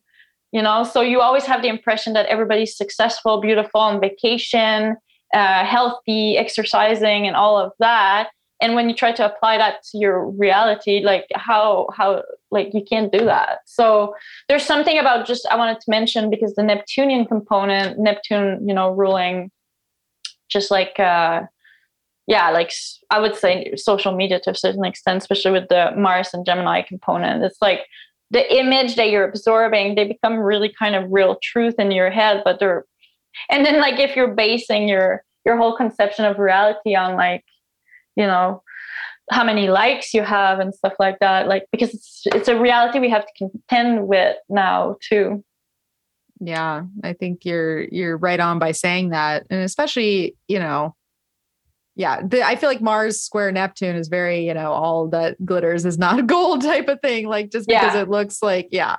And I mean, what's nice about this eclipse, I guess, is that, Mercury is trining Mars there. But Mercury's also about to square Pluto, because that's going to happen. That's the next aspects to happen on October 26th and 27th. So Mercury is going to be energized in many ways, and mirroring those Sun Venus moves that happened before they moved into Scorpio that you mentioned earlier. So there is, I think that ramps up once again, kind of like, Mercury in Libra, and like, being mentally aware of like what other people are doing or saying or being, and like how that is challenged to have to change within like the system or your own space, or what, like, I feel like there are mental challenges within this particular eclipse energy, too, and the week in general, just because, Mercury is in an interesting spot supporting the Mars process, but also challenging the whole thing with the square to Pluto too. Yeah, it's busy. And again, like I said, it's busy. Like I said at the beginning, I think like it's not necessarily that we're be plugged into all and each aspect. It really depends what your rising sign is, where your natal planet is on a personal level. I do think that like, because when you start looking at all of these delineation, I don't think that necessarily they play out all equally for everyone. Yeah, absolutely. And just even thinking about like, everybody's going to feel the eclipse, but when all these other planets have their agendas, like me, I'm going to be paying attention to that Mercury, because I'm in a Mercury time Lord year. I am actually going to be driving a 10-hour drive on the day that Mercury is trining Mars and squaring Pluto. So hopefully that will help me out. Luckily, the moon will be Sagittarius there. But I think it is a busy start to the eclipse cycle on Wednesday and Thursday and Friday there, basically, which, I feel like around eclipses too, like, Mercury is the messenger. It brings some news. So, an eclipse happens and maybe some new information comes in, or you process something in a different way. And there's just something that is like maybe testing or changing the mind, or giving some serious information to kind of just think about or process with that square to Pluto. Just thoughts. But I do like that Sag moon after it, because it's like, whoo, just let me out of that space a little bit. Or at least, catharsis is not always easy. No, it's not. Is it ever easy? Maybe for some people. But all right. So, right after that eclipse, we got, like I said, Mercury's going to trine Mars. It's going to square Pluto. And then on the 29th, I'll just follow Mercury's moves for a second here. It's going to move into Scorpio. So Mercury's going to join the Scorpio party around the 29th here, just in time for Mars to station retrograde, which is interesting, because you were talking about Mercury moving into Scorpio. Being in mutual reception. Being in mutual reception. which I like. So it's almost like, okay, like Mars stations retrograde in the sign of Mercury, and then Mercury enters Mars's sign. So these two, again, like this dialogue between the Scorpio and the Gemini places are on. Mutual reception, usually it's like they're helping each other, they're helping each other out. So I'm always looking for the silver lining, in these type of aspects, because you never really know how the aspects are going to manifest. Tense aspect, like you were saying, planets in detriment or fall, often bring positive changes in the long run, or the important changes. The trines and the sextile, we tend to kind of lean back on it. It makes us lazy a little bit. So Mars stationing retrograde just as Mercury enters Scorpio, I think is good. It's interesting because they're in like mutual reception, but they're also like, I feel like they don't directly help each other out, like because they're not in aspect in one another. It's like they might help each other out, but in ways that are unforeseen. When Mercury does something, and then it goes to the Mars thing, and they're not like in sync with one another, but just in general, they're doing things that are going to create some sort of symbiosis through both of what their agendas are. I like, but nice that word, aversion. Symbiosis. So yeah, it's interesting. So, Mercury's going to join that party. We're going to have a whole lot of Scorpio going on, backed by that Gemini Mars, and Mars is going to retrograde under that Mercury, Scorpio energy, because Mercury does move in before Mars does its backwards, about face. And to me, that makes it even more like talking about the introduction of something that's going to take you into the Mars retrograde, right? Because Mercury ruling Mars is going to go through the trine to Mars, the square to Pluto. It's going to move into Scorpio and basically conjunct the solar eclipse point, and then Mars goes retrograde. And it's like, okay, well, we did that now. Yeah. And all the while, it's going to require patience. It is. It's going to require patience. We also have Jupiter on that's around the same time on the 27th, 28th, that is going to be moving back into Pisces. And we already kind of covered that a little bit, but just think about that, when we're talking about coming off this eclipse and then the 27th through Halloween, basically, the 31st here, there's a lot of planetary energy at play. So just be conscious of it, be aware of it, work with it, have the patience within it. There's definitely trickster energy abound. Totally. Yeah.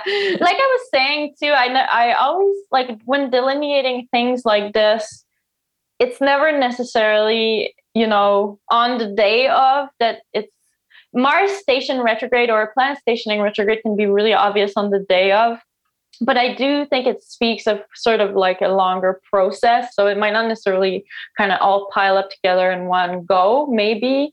But I don't necessarily see that. Maybe on a mundane level, we're going to see more of that manifestation. But for people personally and in your life story, I feel like it's kind of just it's a more of an organic thing. It's never just like taking in isolation. Yeah. It does help when the moon reaches that point. So I will just give people a heads up for Friday night. That's when the moon is going to oppose Mars from Sagittarius, Friday the 28th. So you might get some glimmer into what that Mars energy looks, or it could just be heightened, obviously, especially in an opposition there. So if it's time to be patient and take your time and not overdo things, definitely that would be a good thing on Friday night. And Jupiter having just entered back into Pisces, creating a mutable T-square. Yeah. So just, slow your roll on Friday night, just saying. All right. Well, we are rolling forward here. My list is like I feel like words are just blurring with this Mars Neptune. I look at things and I'm like, I can't read it. It's just like what does that even say? What does that say? Mars would say return to your intuition. Yeah. Or just step through the chart. That'll get me there. Yeah. So on Monday, when we have on Halloween, we got a first quarter in Aquarius at 8 degrees of Aquarius. So that lunar eclipse energy is pushing into its next phase. On the evening of Halloween there, which is interesting. If you celebrate and you're out there with kids and there's just some tension, some tension in the air, some communal tension, I suppose, with the Saturn has just stationed direct too. So yeah, we're just on the other side of the eclipse in Scorpio. Mars just stationed retrograde.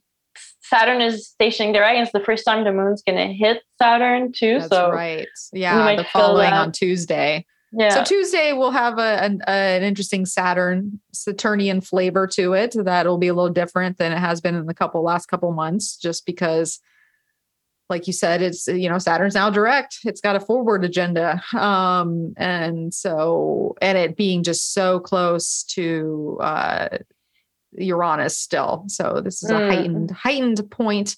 So just know November 1st does have that Saturnian flavor to it. And then we are going to move on. So a couple things are going to happen between first quarter and the lunar eclipse that are going to take place on November 8th. So we have Venus, who is going to conjunct the South Node on November 2nd. And then the Sun and Mercury are both going to conjunct the South Node around the 5th and the 6th, while Venus goes on to oppose Uranus and square Saturn. So basically we have all these, Elodie just laughs. She's like, ha, ha. So it's hitting everything in my chart. So yeah, I just might as well laugh it. Yeah. Laugh now. No, but so here we have these 3 planets that are going to hit that, that Drano, that release, that South Node, the dreams of excrement are coming up at this time.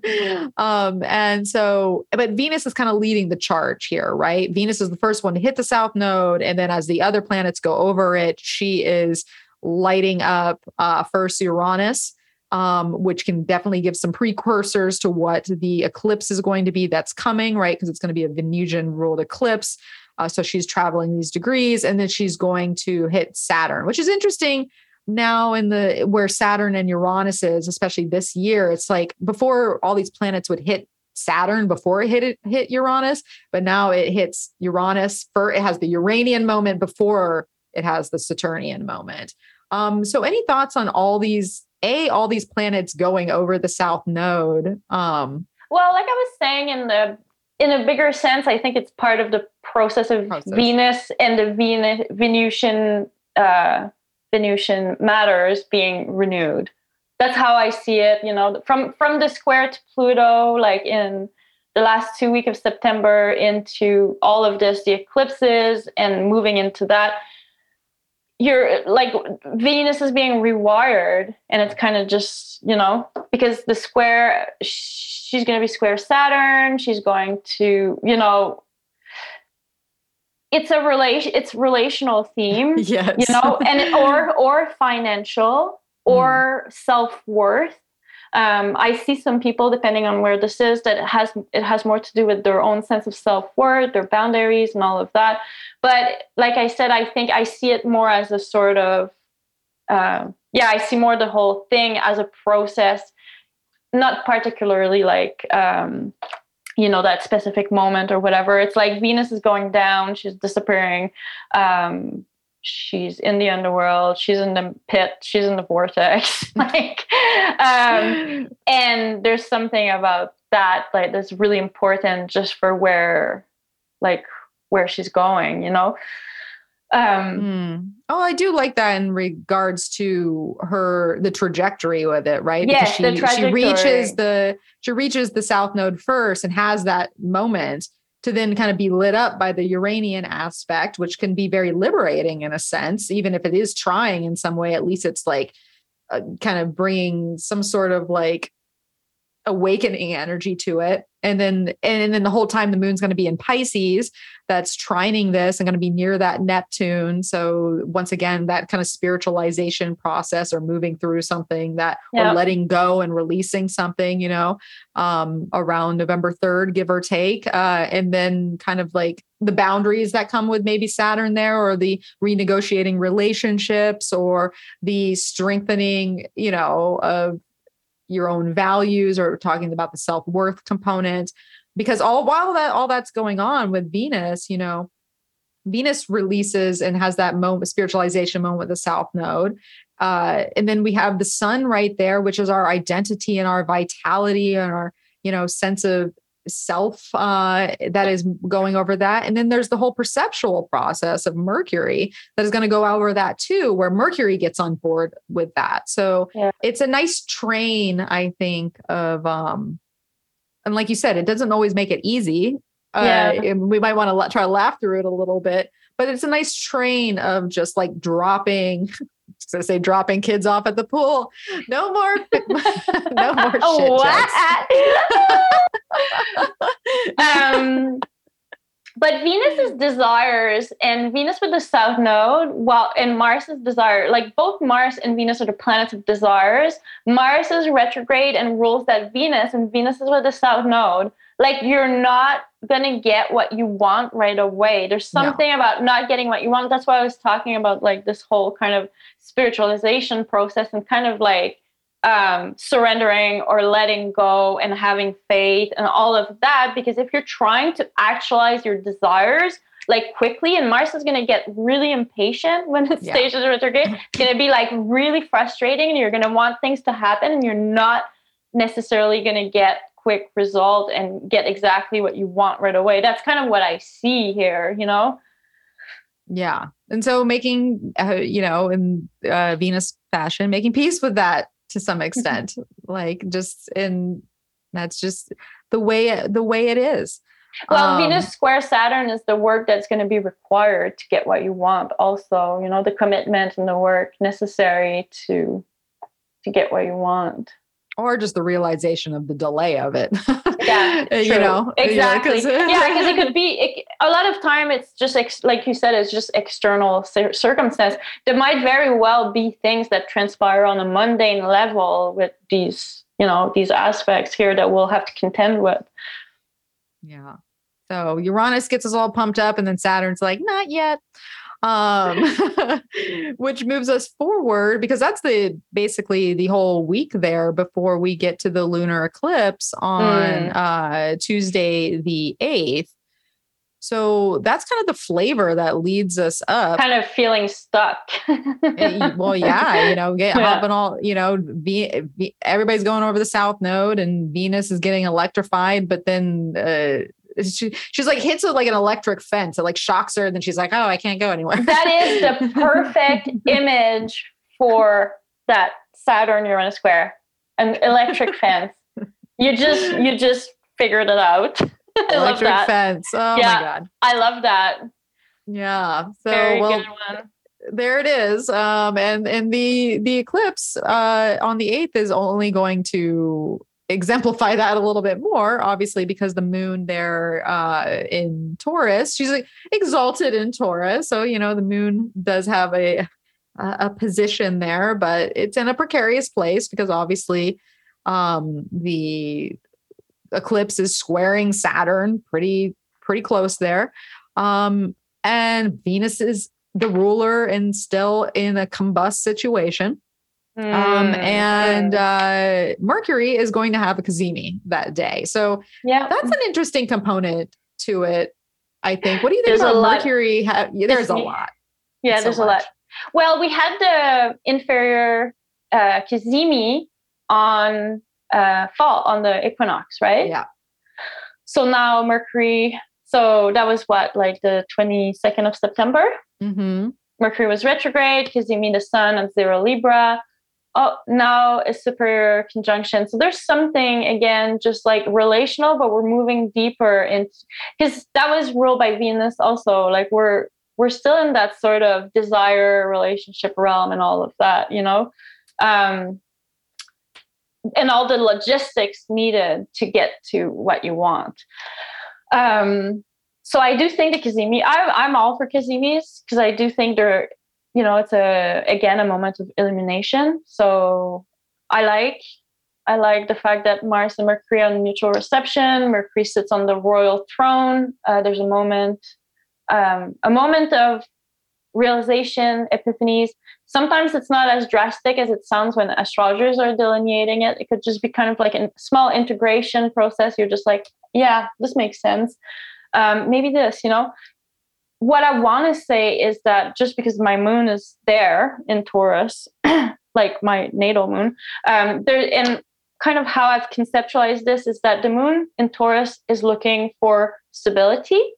And it's looking to just root down, ground down, find sort of like a simple way of functioning, the most like simple ways. And it does not seem like it's possible. But there's the North Node eclipse. It's a full moon. A full moon is a moment of illumination.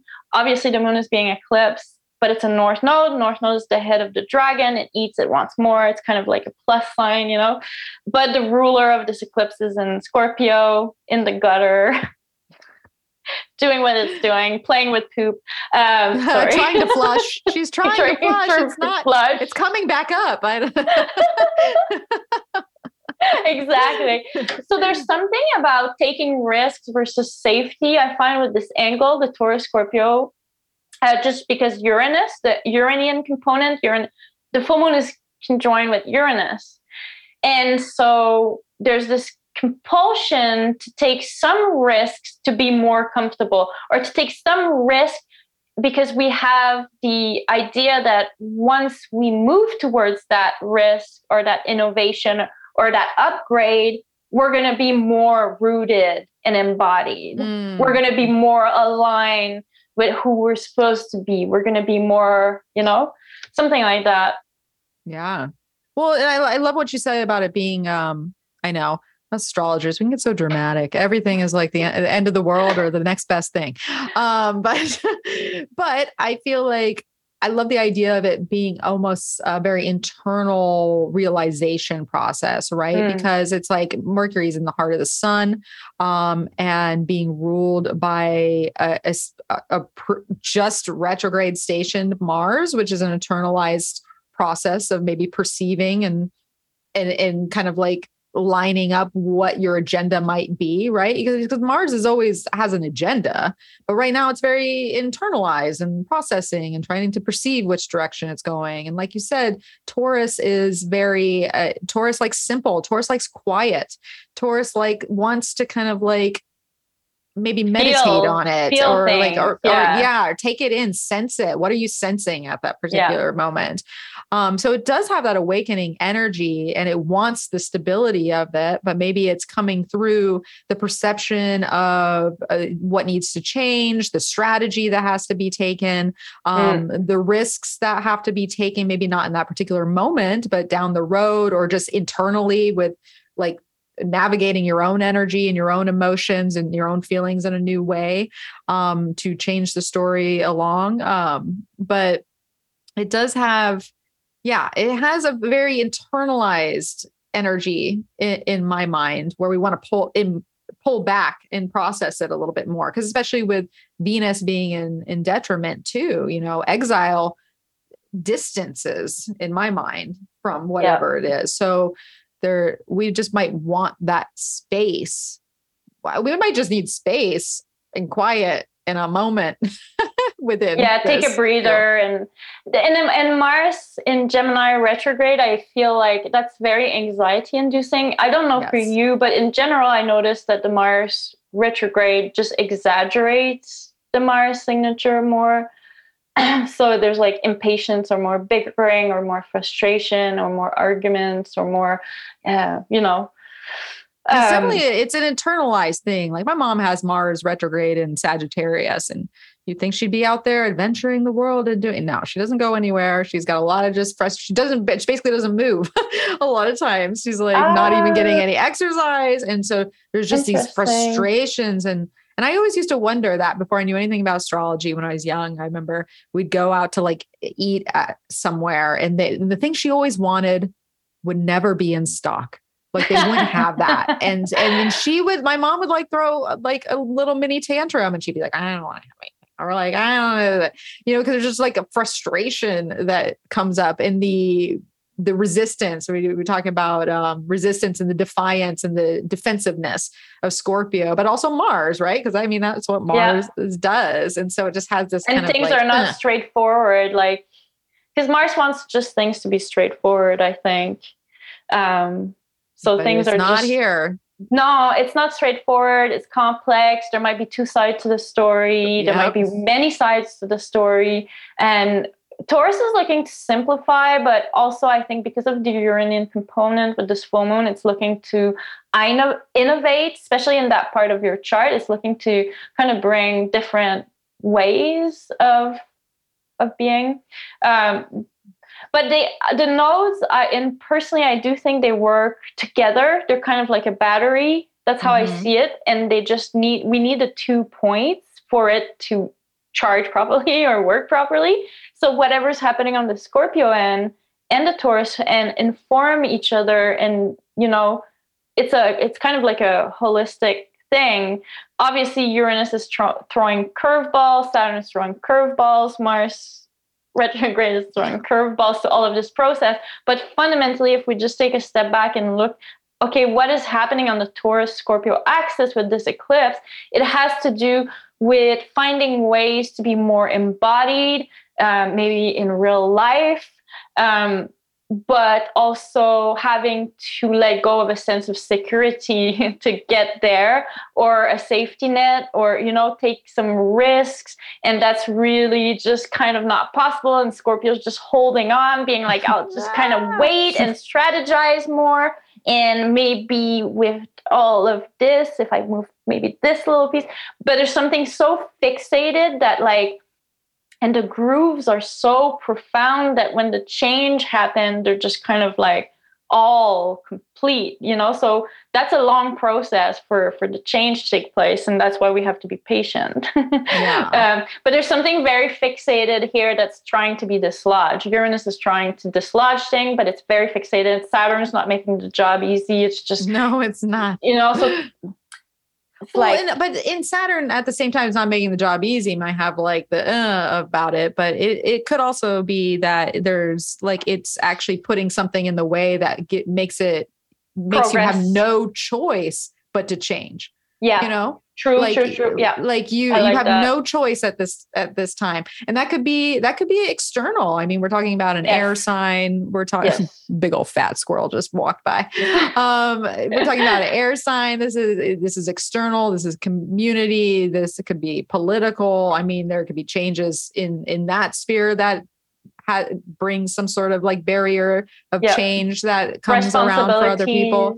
Responsibilities, obviously we're living in a volatile financial climate right now, and things are really regulations. Expensive. This is all part of it. I mean, there could be sticker shocks that come up with we think about the lunar eclipse in Taurus conjunct Uranus. I have a feeling there's going to be definitely some financial things going down, or how the system is dealing with that, and the crunch digital there. Currency. All these types of things are going to be coming up, and how we're trying to find order or strategy and navigate these like volatile situations. And that's where Saturn kind of comes in too. It's like, how do I organize all these things that seem to be a runaway train? I don't know. But once I think Saturn's stationing direct, like around eclipse season, just like as the sun enters Scorpio and stuff, it's like the final reckoning of that Saturn-Uranus square. Once Saturn moves away from Aquarius, we're only left with Uranus next year. Yeah. So things are really going to pop off. I think like what's been slowly, kind of shaping itself on this fixed axis is really, once Saturn moves away, it's kind of the champagne cap, just pops off. And Yes. I think with what you were talking about, like the Aries eclipse, Jupiter in Aries, and experience stuff, it's really so it's like a whole gestation process, a real transformational process. So on a mundane level, it means a lot of different things, but on a personal level, especially if you have fixed placement, this whole gestation process is necessary because the fixed signs are really slow to change. So well, and I love your idea of the gestation process when I think about like Saturn ruling like the bones and the spinal cord and like like we're trying, like maybe that's part of this whole gestation is we're trying to put form into something, and it's very slow and it takes a lot of time. It takes change. It takes different perceptions. It takes a risk. It takes innovation. It does all those things. So we're just like maybe we're starting to put some bones. But it's a very slow process, we just gotta stick with it. And you see a lot of people like on a mundane level with the eclipse in Taurus. I do think it's bringing a lot more desire in the collectivity to get off the internet, return to your senses, 100%. Ground yourself, eat natural food that are not transformed, be more self-sufficient, have a garden, all of this stuff that we've seen already because Uranus has been there, for some time now. Which I like when it comes to maybe some things coming out into the open that does support like the Earth's mission in some way, or some innovations coming out having to do with food or natural ways of being. Like, I mean, Uranus is that innovation point. So, I mean, within all the tension that is happening, there could be some things that either come out and they don't have to necessarily be public. That's the thing, is like when I was talking in the Mars retrograde episode, when I went back and looked at Mars retrograde and Gemini and the cycles there, it's like the first web page that was ever created was during Mars retrograde. The first time they ever coined the term for Microsoft is under Mars retrograde. These are things that are underground. We don't see them when they happen. So there could be these like life-changing innovations that are taking place, but we don't know about them yet. That's right. Because it's under wraps and it's quiet. It's in a, a receiving sign. It's not quite out there yet, but it could change the face of humanity over time when it's revealed much later, or as, et cetera. And Mars trine Saturn too, like it happened in September and it's going to happen at the end of November. Yeah. So, Mars retrograde is working in favor of what like the Saturnian agenda is too. It's like that, like this slow structuring process. I do like to see that Mars Saturn trine. It's constructive, I think. I agree. And I love that it bookends the whole Neptune process. Yeah. Because within it, it's like, it's not complete chaos. It's not just like, there is Saturn hovers around that whole space. And so if we just get through this particular moment, there's going to be the form, there's going to be the solid idea, there's going to be some sort of flow and strategy that we can work with. We just have to get through this time. And so once again, what Elodie was saying earlier, patience, just have the patience. And in our research that I've been doing with the lunar zodiac or the lunar mention, we noticed that the Saturn section associated with like the 18 degrees and just before a little bit, I can't remember the number, which number, I don't have it on hand here, but that particular lunar mention is associated with quarreling and stagnation, but the lunar mention that comes after is really associated with epiphanies and flow. So like exactly what you're describing there. I do think that like all of this containment and this quarreling or this stagnation or this immobility and this inability to really move forward eventually leads to this this flow, this release, blood flow. Yeah. I love it. Yeah. I love it. All right. Well, we're going to ride that wave and see where that takes us. So after the lunar eclipse, it's an interesting week because we have that eclipse, and then Mercury's riding with the sun there. Mercury's moving incredibly fast within all this. And then they go on to obviously they're making oppositions with Uranus during the eclipse, but on the following days through the 9th through the 11th, we have Saturn tension taking place because the sun and Mercury are both going to square Saturn that midweek. So we're just prepare for some Saturn moments that midweek, or you just being more aware of what that Saturn energy is and how to work with it. But really what's going to happen is Mercury is going to be on the coattails of Venus because Mercury is moving pretty fast here. And so we have this train of Venus does something, Mercury does something, and the sun does something. And that train is basically trine to Neptune, a sextile to Pluto, and then a trine to Jupiter. So basically from the 10th to the 17th, so Thursday to Thursday, we have this trine to Neptune, sextile to Pluto, and trine to Jupiter, which the trines to Jupiters are very intriguing. I mean, the Neptune one obviously is because Mars is square Neptune. So we're getting a different flavor of Neptune through the Scorpio lens and the trines. But also all these planets coming to trine Jupiter back in Pisces seems very intriguing to me. So any thoughts on kind of that movement taking place?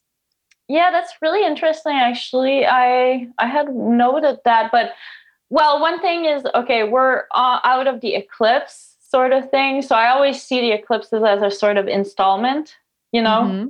So even though it's like all Scorpio season and the sun is still in Scorpio, like whatever transpires at the end of October until that full moon eclipse, that's kind of like a parenthesis. And then after that, we're kind of more, that's just my way of conceptualizing that. So I do like Mercury and Venus together. I feel like Mercury is doing some kind of job there. It's doing the job for Mars, and it's kind of like, reaching to Venus. It's interesting because it's a little bit like what's happening right now in the first half of September with all of these trines. But instead of being the conceptual, it's more the emotional or maybe the more felt. Mm-hmm. Because when we see supportive aspect and planets communicating like this, that modality is lit up. And right now we have the air modality lit up. Lots of conversation, lots of, blah, blah, blah, lots of strategizing, conceptualizing. So because of the amount of water, I wonder if it's not going to be more like, like water modality, which is not just emotion. Like we simplify often. We always say like, water is emotion, but it's more like the felt, how things feel. Yeah, how things feel, what we're picking up with our intuitive selves, our imaginary selves. That imaginary self that you're always talking to. That's it is a very feeling based way of being. It's a spiritualized way of being because that's what feeling is in my mind. I feel like this would be a great time for either meditation or for engaging with your creative self, whether that's creativity just to create, or you're inspired by the muse, or you're doing creative acts to go through some cathartic experience too. Maybe you got dealt a hand that you're like, how do I release this? Well, the creative impulse could be really abundant, I think, during this time period. Yeah, Mercury Venus together is like still, again, it's like thinking about beauty, thinking about our values, thinking about what we desire, thinking about what we want. Like the process continues, but it's like in Scorpio, it's kind of just like more, it's more of an intuitive. It's not like so rational, Well, I feel like there's also like a nice little, like seeing the beauty within what is not typically beautiful, or like might be a little ugly or a little, I use whatever that means, the ugly, but like might be taboo or like the silver lining, the silver lining to me is very Mercury, Venus, and Scorpio, because maybe something not that savory we have taken in. But how do we see the beauty in that? How do we see the promise in that? How do we see how it could actually be advantageous in some way? And kind of making peace with that.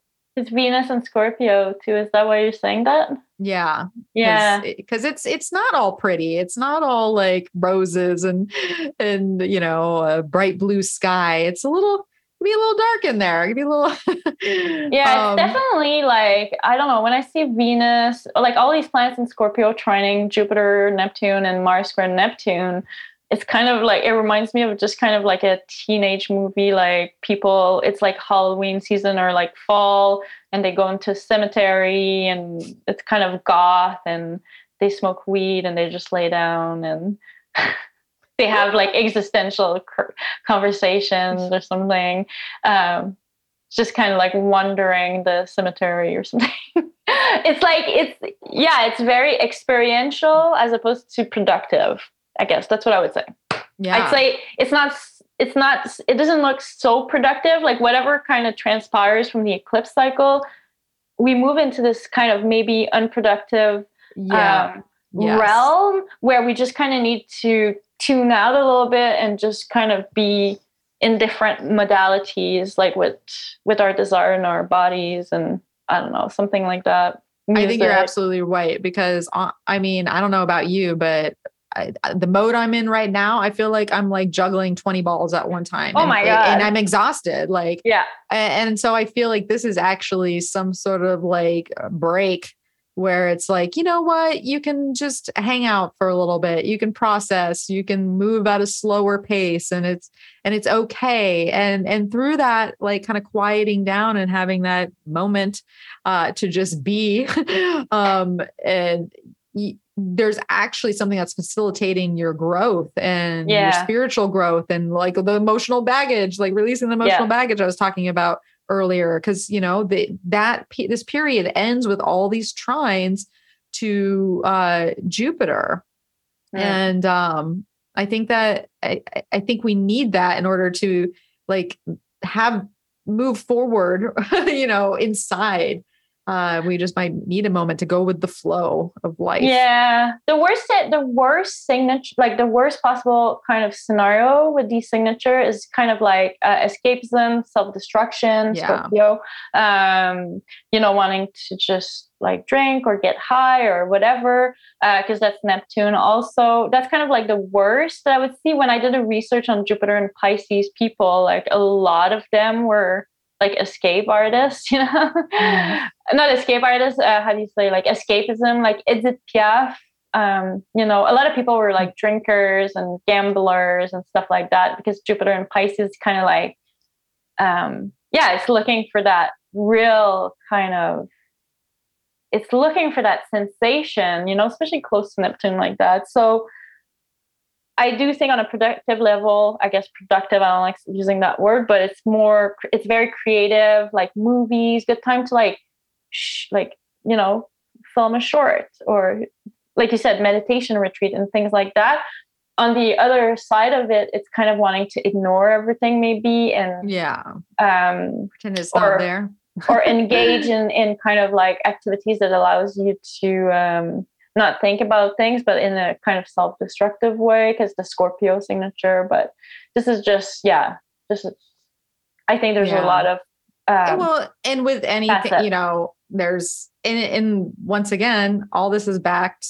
All the Scorpio is backed by this Mars retrograde in Gemini. So there's possibilities for all these different storylines to be taking place. Yeah. And simultaneously, it doesn't even have to be one for one person, one for the other. It could be we're all dancing in this space. I will say, just on November 11th, as this is all taking place, that's when we're going to have the moon conjunct that Mars retrograde for the first time. So on that Friday, very early in the morning. And Sun square Saturn. And the Sun square Saturn. So there's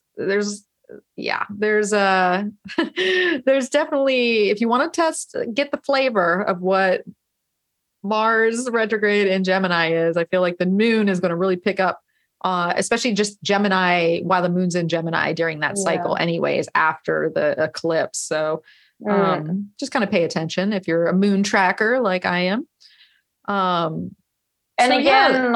It's like, again, I think it's kind of like, depending on where things hit in your chart, is going to play out very differently for people. Yeah. Yeah, there's like these hot spots. It's like, are you a fixed Yeah. person that's in the middle of the fixed sign? Or are you a fixed person that's in the early part of the fixed sign with the solar eclipse? Are you a late degree mutable person that is getting this Mars Neptune, Yeah. activity? Like there's these specialized hot points. I wouldn't say that the cardinal folks are completely out of it, but it is definitely a little more heavy on the fixed and the mutable Yeah. zone right now. So just see where that lies for you. It's interesting too, because as we were just talking about Venus, Mercury, and the Sun making this flow to Neptune, Pluto, and Jupiter. Within that, we have a last quarter moon in Leo, which is always a very personalized get in touch with yourself process, I think, personally. And that's going to be on the Wednesday, the 16th. So that's another kind of chapter turn page in this lunation cycle that is taking place. What else do we have going on there? And obviously, this is actually leading us to the square with Neptune, Mars's next square with Neptune. So the second pass is going to be on the 19th. And so just as all those planets, so basically Venus and Mercury both move into Sagittarius. So that will be a whole different flavor. Venus moves in on the 16th, around the 16th, 15th, 16th, and then Mercury on the 17th. So that's going to take some pressure off the Scorpio energy there, but which is interesting because the next pass of Mars square Neptune is now backed by Mercury in Sagittarius, which is a bit of a different flavor. Right as the Sun trines Jupiter.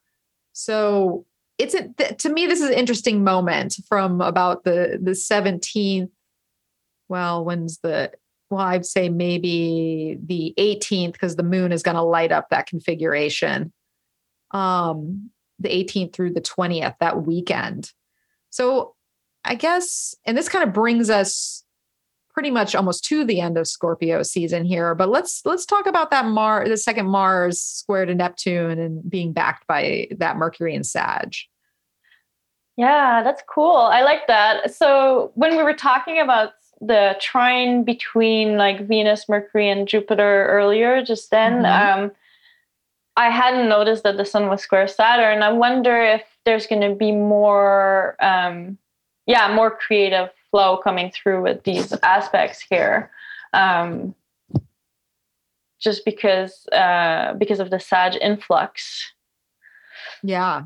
And like, I feel like it opens things. Like there's, what was once really closed now seems to be like, oh, but there's possibility, right? Because Mercury and Venus are now looking to Jupiter, the Sun's trining Jupiter, and all of a sudden it's like, oh, maybe there is a way forward, or maybe And like Scorpio can be kind of like also very intense, right? As we know. What do you mean? I don't know what you're talking about. And it can be all or nothing. I think it could be more all or nothing vibes than as we move and progress to the month of November, it becomes a little bit more integrated. Although, Mars is there agitating things, and it will continue because Mars is squaring Neptune. So this, if anything, it might be just kind of like going back into this lack of focus or this scattering that we're kind of experiencing a little bit right now,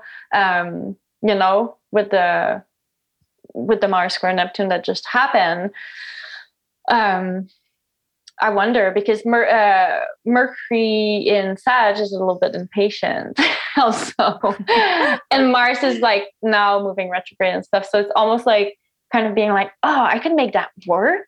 Yeah, that's going to work. Let's just take a shot, or something like kind of like more risk-taking. There is a stretch here, right? Because the Sun trining Jupiter too, being like, let's say yes to that. Yeah, let's do it. Let's say yes to that. Yeah. Yeah. Say yes to that, and yes to that, and yes to that. And you're like, wait, how did my plate get so full again? I don't know how that happened. And the crazy thing is that we have a moon in Sag, a new moon in Sag, like later on the 23rd. And you're probably going to talk about that later in another podcast. But Jupiter stations direct on the new moon in Sagittarius. Yes. So something is kind of kickstarting here. But again, there might be a lot of kind of fantasy involved or whatever. Or we're going to be faced with our impatience and the impatience that Mars retrograde brings as we progress to the Sag season. It's going to be less emo, less churning, less like processing venom, less like unclogging toilet, and more just kind of like you're going to have to tie your horses and they're wild horses or something, you know? Yeah. Well, I feel like this is going to be a welcome change, even though it's still going to be a little chaotic and definitely. I love the mutable energy. Yeah. But looking at Jupiter, you know, Jupiter ruling the Sag season, Jupiter in Pisces and Mars for Neptune, there's a little bit of like, Sagittarius is the salesman of the zodiac, you know, there's a little bit of like, we could make this work. And it's true, like Sagittarius make crazy thing happen. So it's like, if you don't take a risk, if you don't do it, it's not going to work, or you're never going to find out, you know? So there's like this kind of more gambling kind of like thing that kind of comes in. Yeah. Well, because there's more of an optimistic flair where everything was so intense and extreme in Scorpio. And it was like, you know, like just going through just going through it, you know, we begin in a Sag and we're, you know, Venus becomes more open. Mercury's becoming more open. Maybe it's not seeing things clearly. Maybe it's only looking at the bigger picture, not the details. You know, Mercury is in its detriment there, but you know, sometimes we have to have that. Sometimes we have to have that optimistic way of looking. And so it just seems like the skies are a little brighter. Are things necessarily much better? I don't know. But it's like the attitude. It's not so heavy. It's not so heavy. No, it's not so goth. It's like, you know, you start to add a little color to your wardrobe, you know, maybe you put on some red shoes, maybe you put on a yellow shirt, you know, it's not, maybe you take off the eyeliner because, you know, maybe it's like, it's getting a little too heavy there. So it's just these slight, like lightening up, right. You know, and then by the time we get the Sag season, obviously, and it's interesting because Mercury and Venus are going to conjunct, I believe, right before, the last day of Scorpio season, we have a Venus-Mercury conjunction in Sagittarius. So right as we leave, you know, Scorpio, there's kind of big Sag energy that's taking place.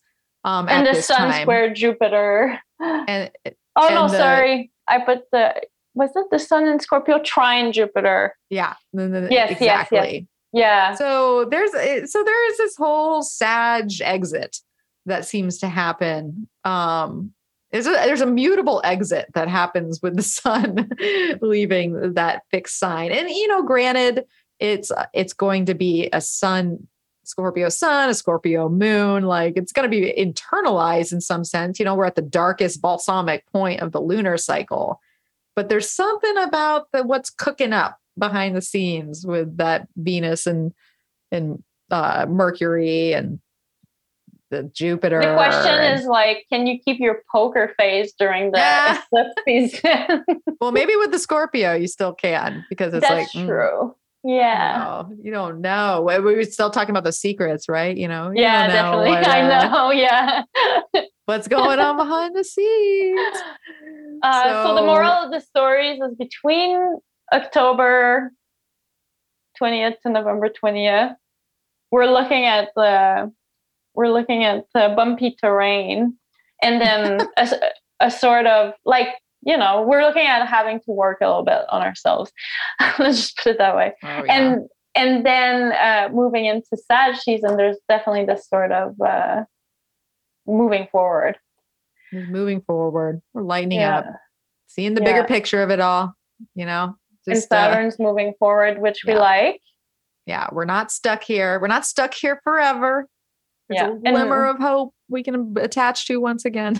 And then Mars retrograde does not rule the show anymore as much. It's still happening, but it's not ruling the sun and, all the Scorpio planets. So yeah, beautiful. Yeah. So there it is. There's a lot going on. And of course, I'm going to challenge you with during a Mars stationing retrograde of if you had one word to describe the Scorpio eclipse season, what would it be? Well, in your little notes of your show, I had put 2 keywords. Mars and Gemini. I put opportunities for renewal, because obviously, or self-deception also. That's the 2 keywords that I put. Renewal versus deception.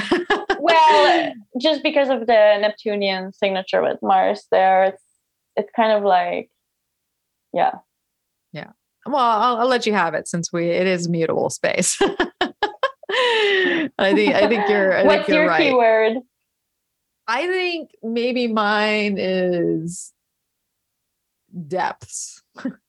Depths. Go basically engage with the depths, because I think there's a lot to be found there. If you just it can be tempting to stay on the surface, especially with Gemini, but so much is being asked of us from the depths. And so it's almost Venus, like don't skirt that, go there, because it'll be worth it and you'll gain understanding and perception afterwards. Yeah. What do you really want? Yeah. Venus. Well, I mean, Scorpio is also that, is desires, and Venus disappearing is kind of like, what do you really want? I guess we're going to find out. I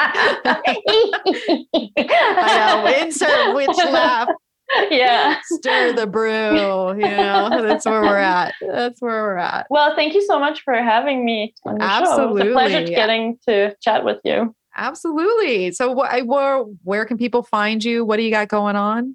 Okay. So you can find me at ninthhouseastrology.com. This is my website. I'm on Instagram, but I have a private profile now because everybody was just scamming my account. So I decided to make it private, but I do take people in after a little Scorpio scam. It's Ninth House Astrology on Instagram. And I also have a website in collaboration with my colleague, lunarzodiac.com, where we research the lunar mansion. And I consult and write horoscopes for Astrograph. So my monthly horoscope are on the Astrograph website also. Love it. So there's a lot to engage with Elodie. So go on and visit her on her website or on the gram. You do share some lovely insights, I have to say. When I see them pop up, I'm always like, oh yeah, I resonate with that. Yeah. So in case you didn't get that, of course, I always do a blog post for each guest that joins me on the podcast. So you can come on over to energeticprinciples.com and there will be a post with all the information from this show here. You can also visit me on Instagram at Energetic Principles, where I have been sparsely posting. I keep saying that. But that is just where I am at this particular time in my life. And I'm going to be on vacation for half of this Scorpio cycle. So just so you know, if you don't see me anywhere, I'm living it up somewhere else now. But yeah, no, it'll be nice. It's a good time coming. I'm going to be in New Orleans during Halloween. Oh, that's amazing. Enjoy. I might join you. Yeah, come on down. Hopefully I'll come back alive. But I'm sure I will. I can't kill this Scorpio rising. Not yet. All right. So what else do I have going on? Well, you can sign up for my monthly newsletter as well, The Heavenly Wind. I may or may not have a October edition, November edition. Depends. It could come out a little late just because I'm going to be on vacation and I'm not always a good planner. So I'm just going to own that. And say it may or may not come this month. Other than that, I'm cooking some things up behind the scenes, but Can't tell you about them yet. Secrets. Sneaky Mal is up to something. You're going to have to wait. All right. Well, what else? You can, if you listen to this in a place that you can review it, leave a review on iTunes, not even iTunes anymore, Apple Podcasts, or wherever. I don't know. If you feel like reviewing it, review it. It does help things be seen. If you're watching this on YouTube, leave a comment. Tell us what you think about the season. It just helps the boost. And I like to hear from you because I'm curious what's going on in your life. Share it with a friend, spread the good word, email it over, text it, Instagram it, share it, however you feel called, because people need to know what's going on now. Knowledge is power. And really, that is it. I want to thank you again, Elodie, for being on my show. It was a pleasure getting to connect with you and talk all things Scorpio season. Thank you so much. All right, everyone. Well, we wish you the best out there. Take your time. Take your time. Do it right. I don't know. It's a groove thing. I don't know why that just came to me. But there you have it. So good luck, everyone out there. And as always, may the stars be with you.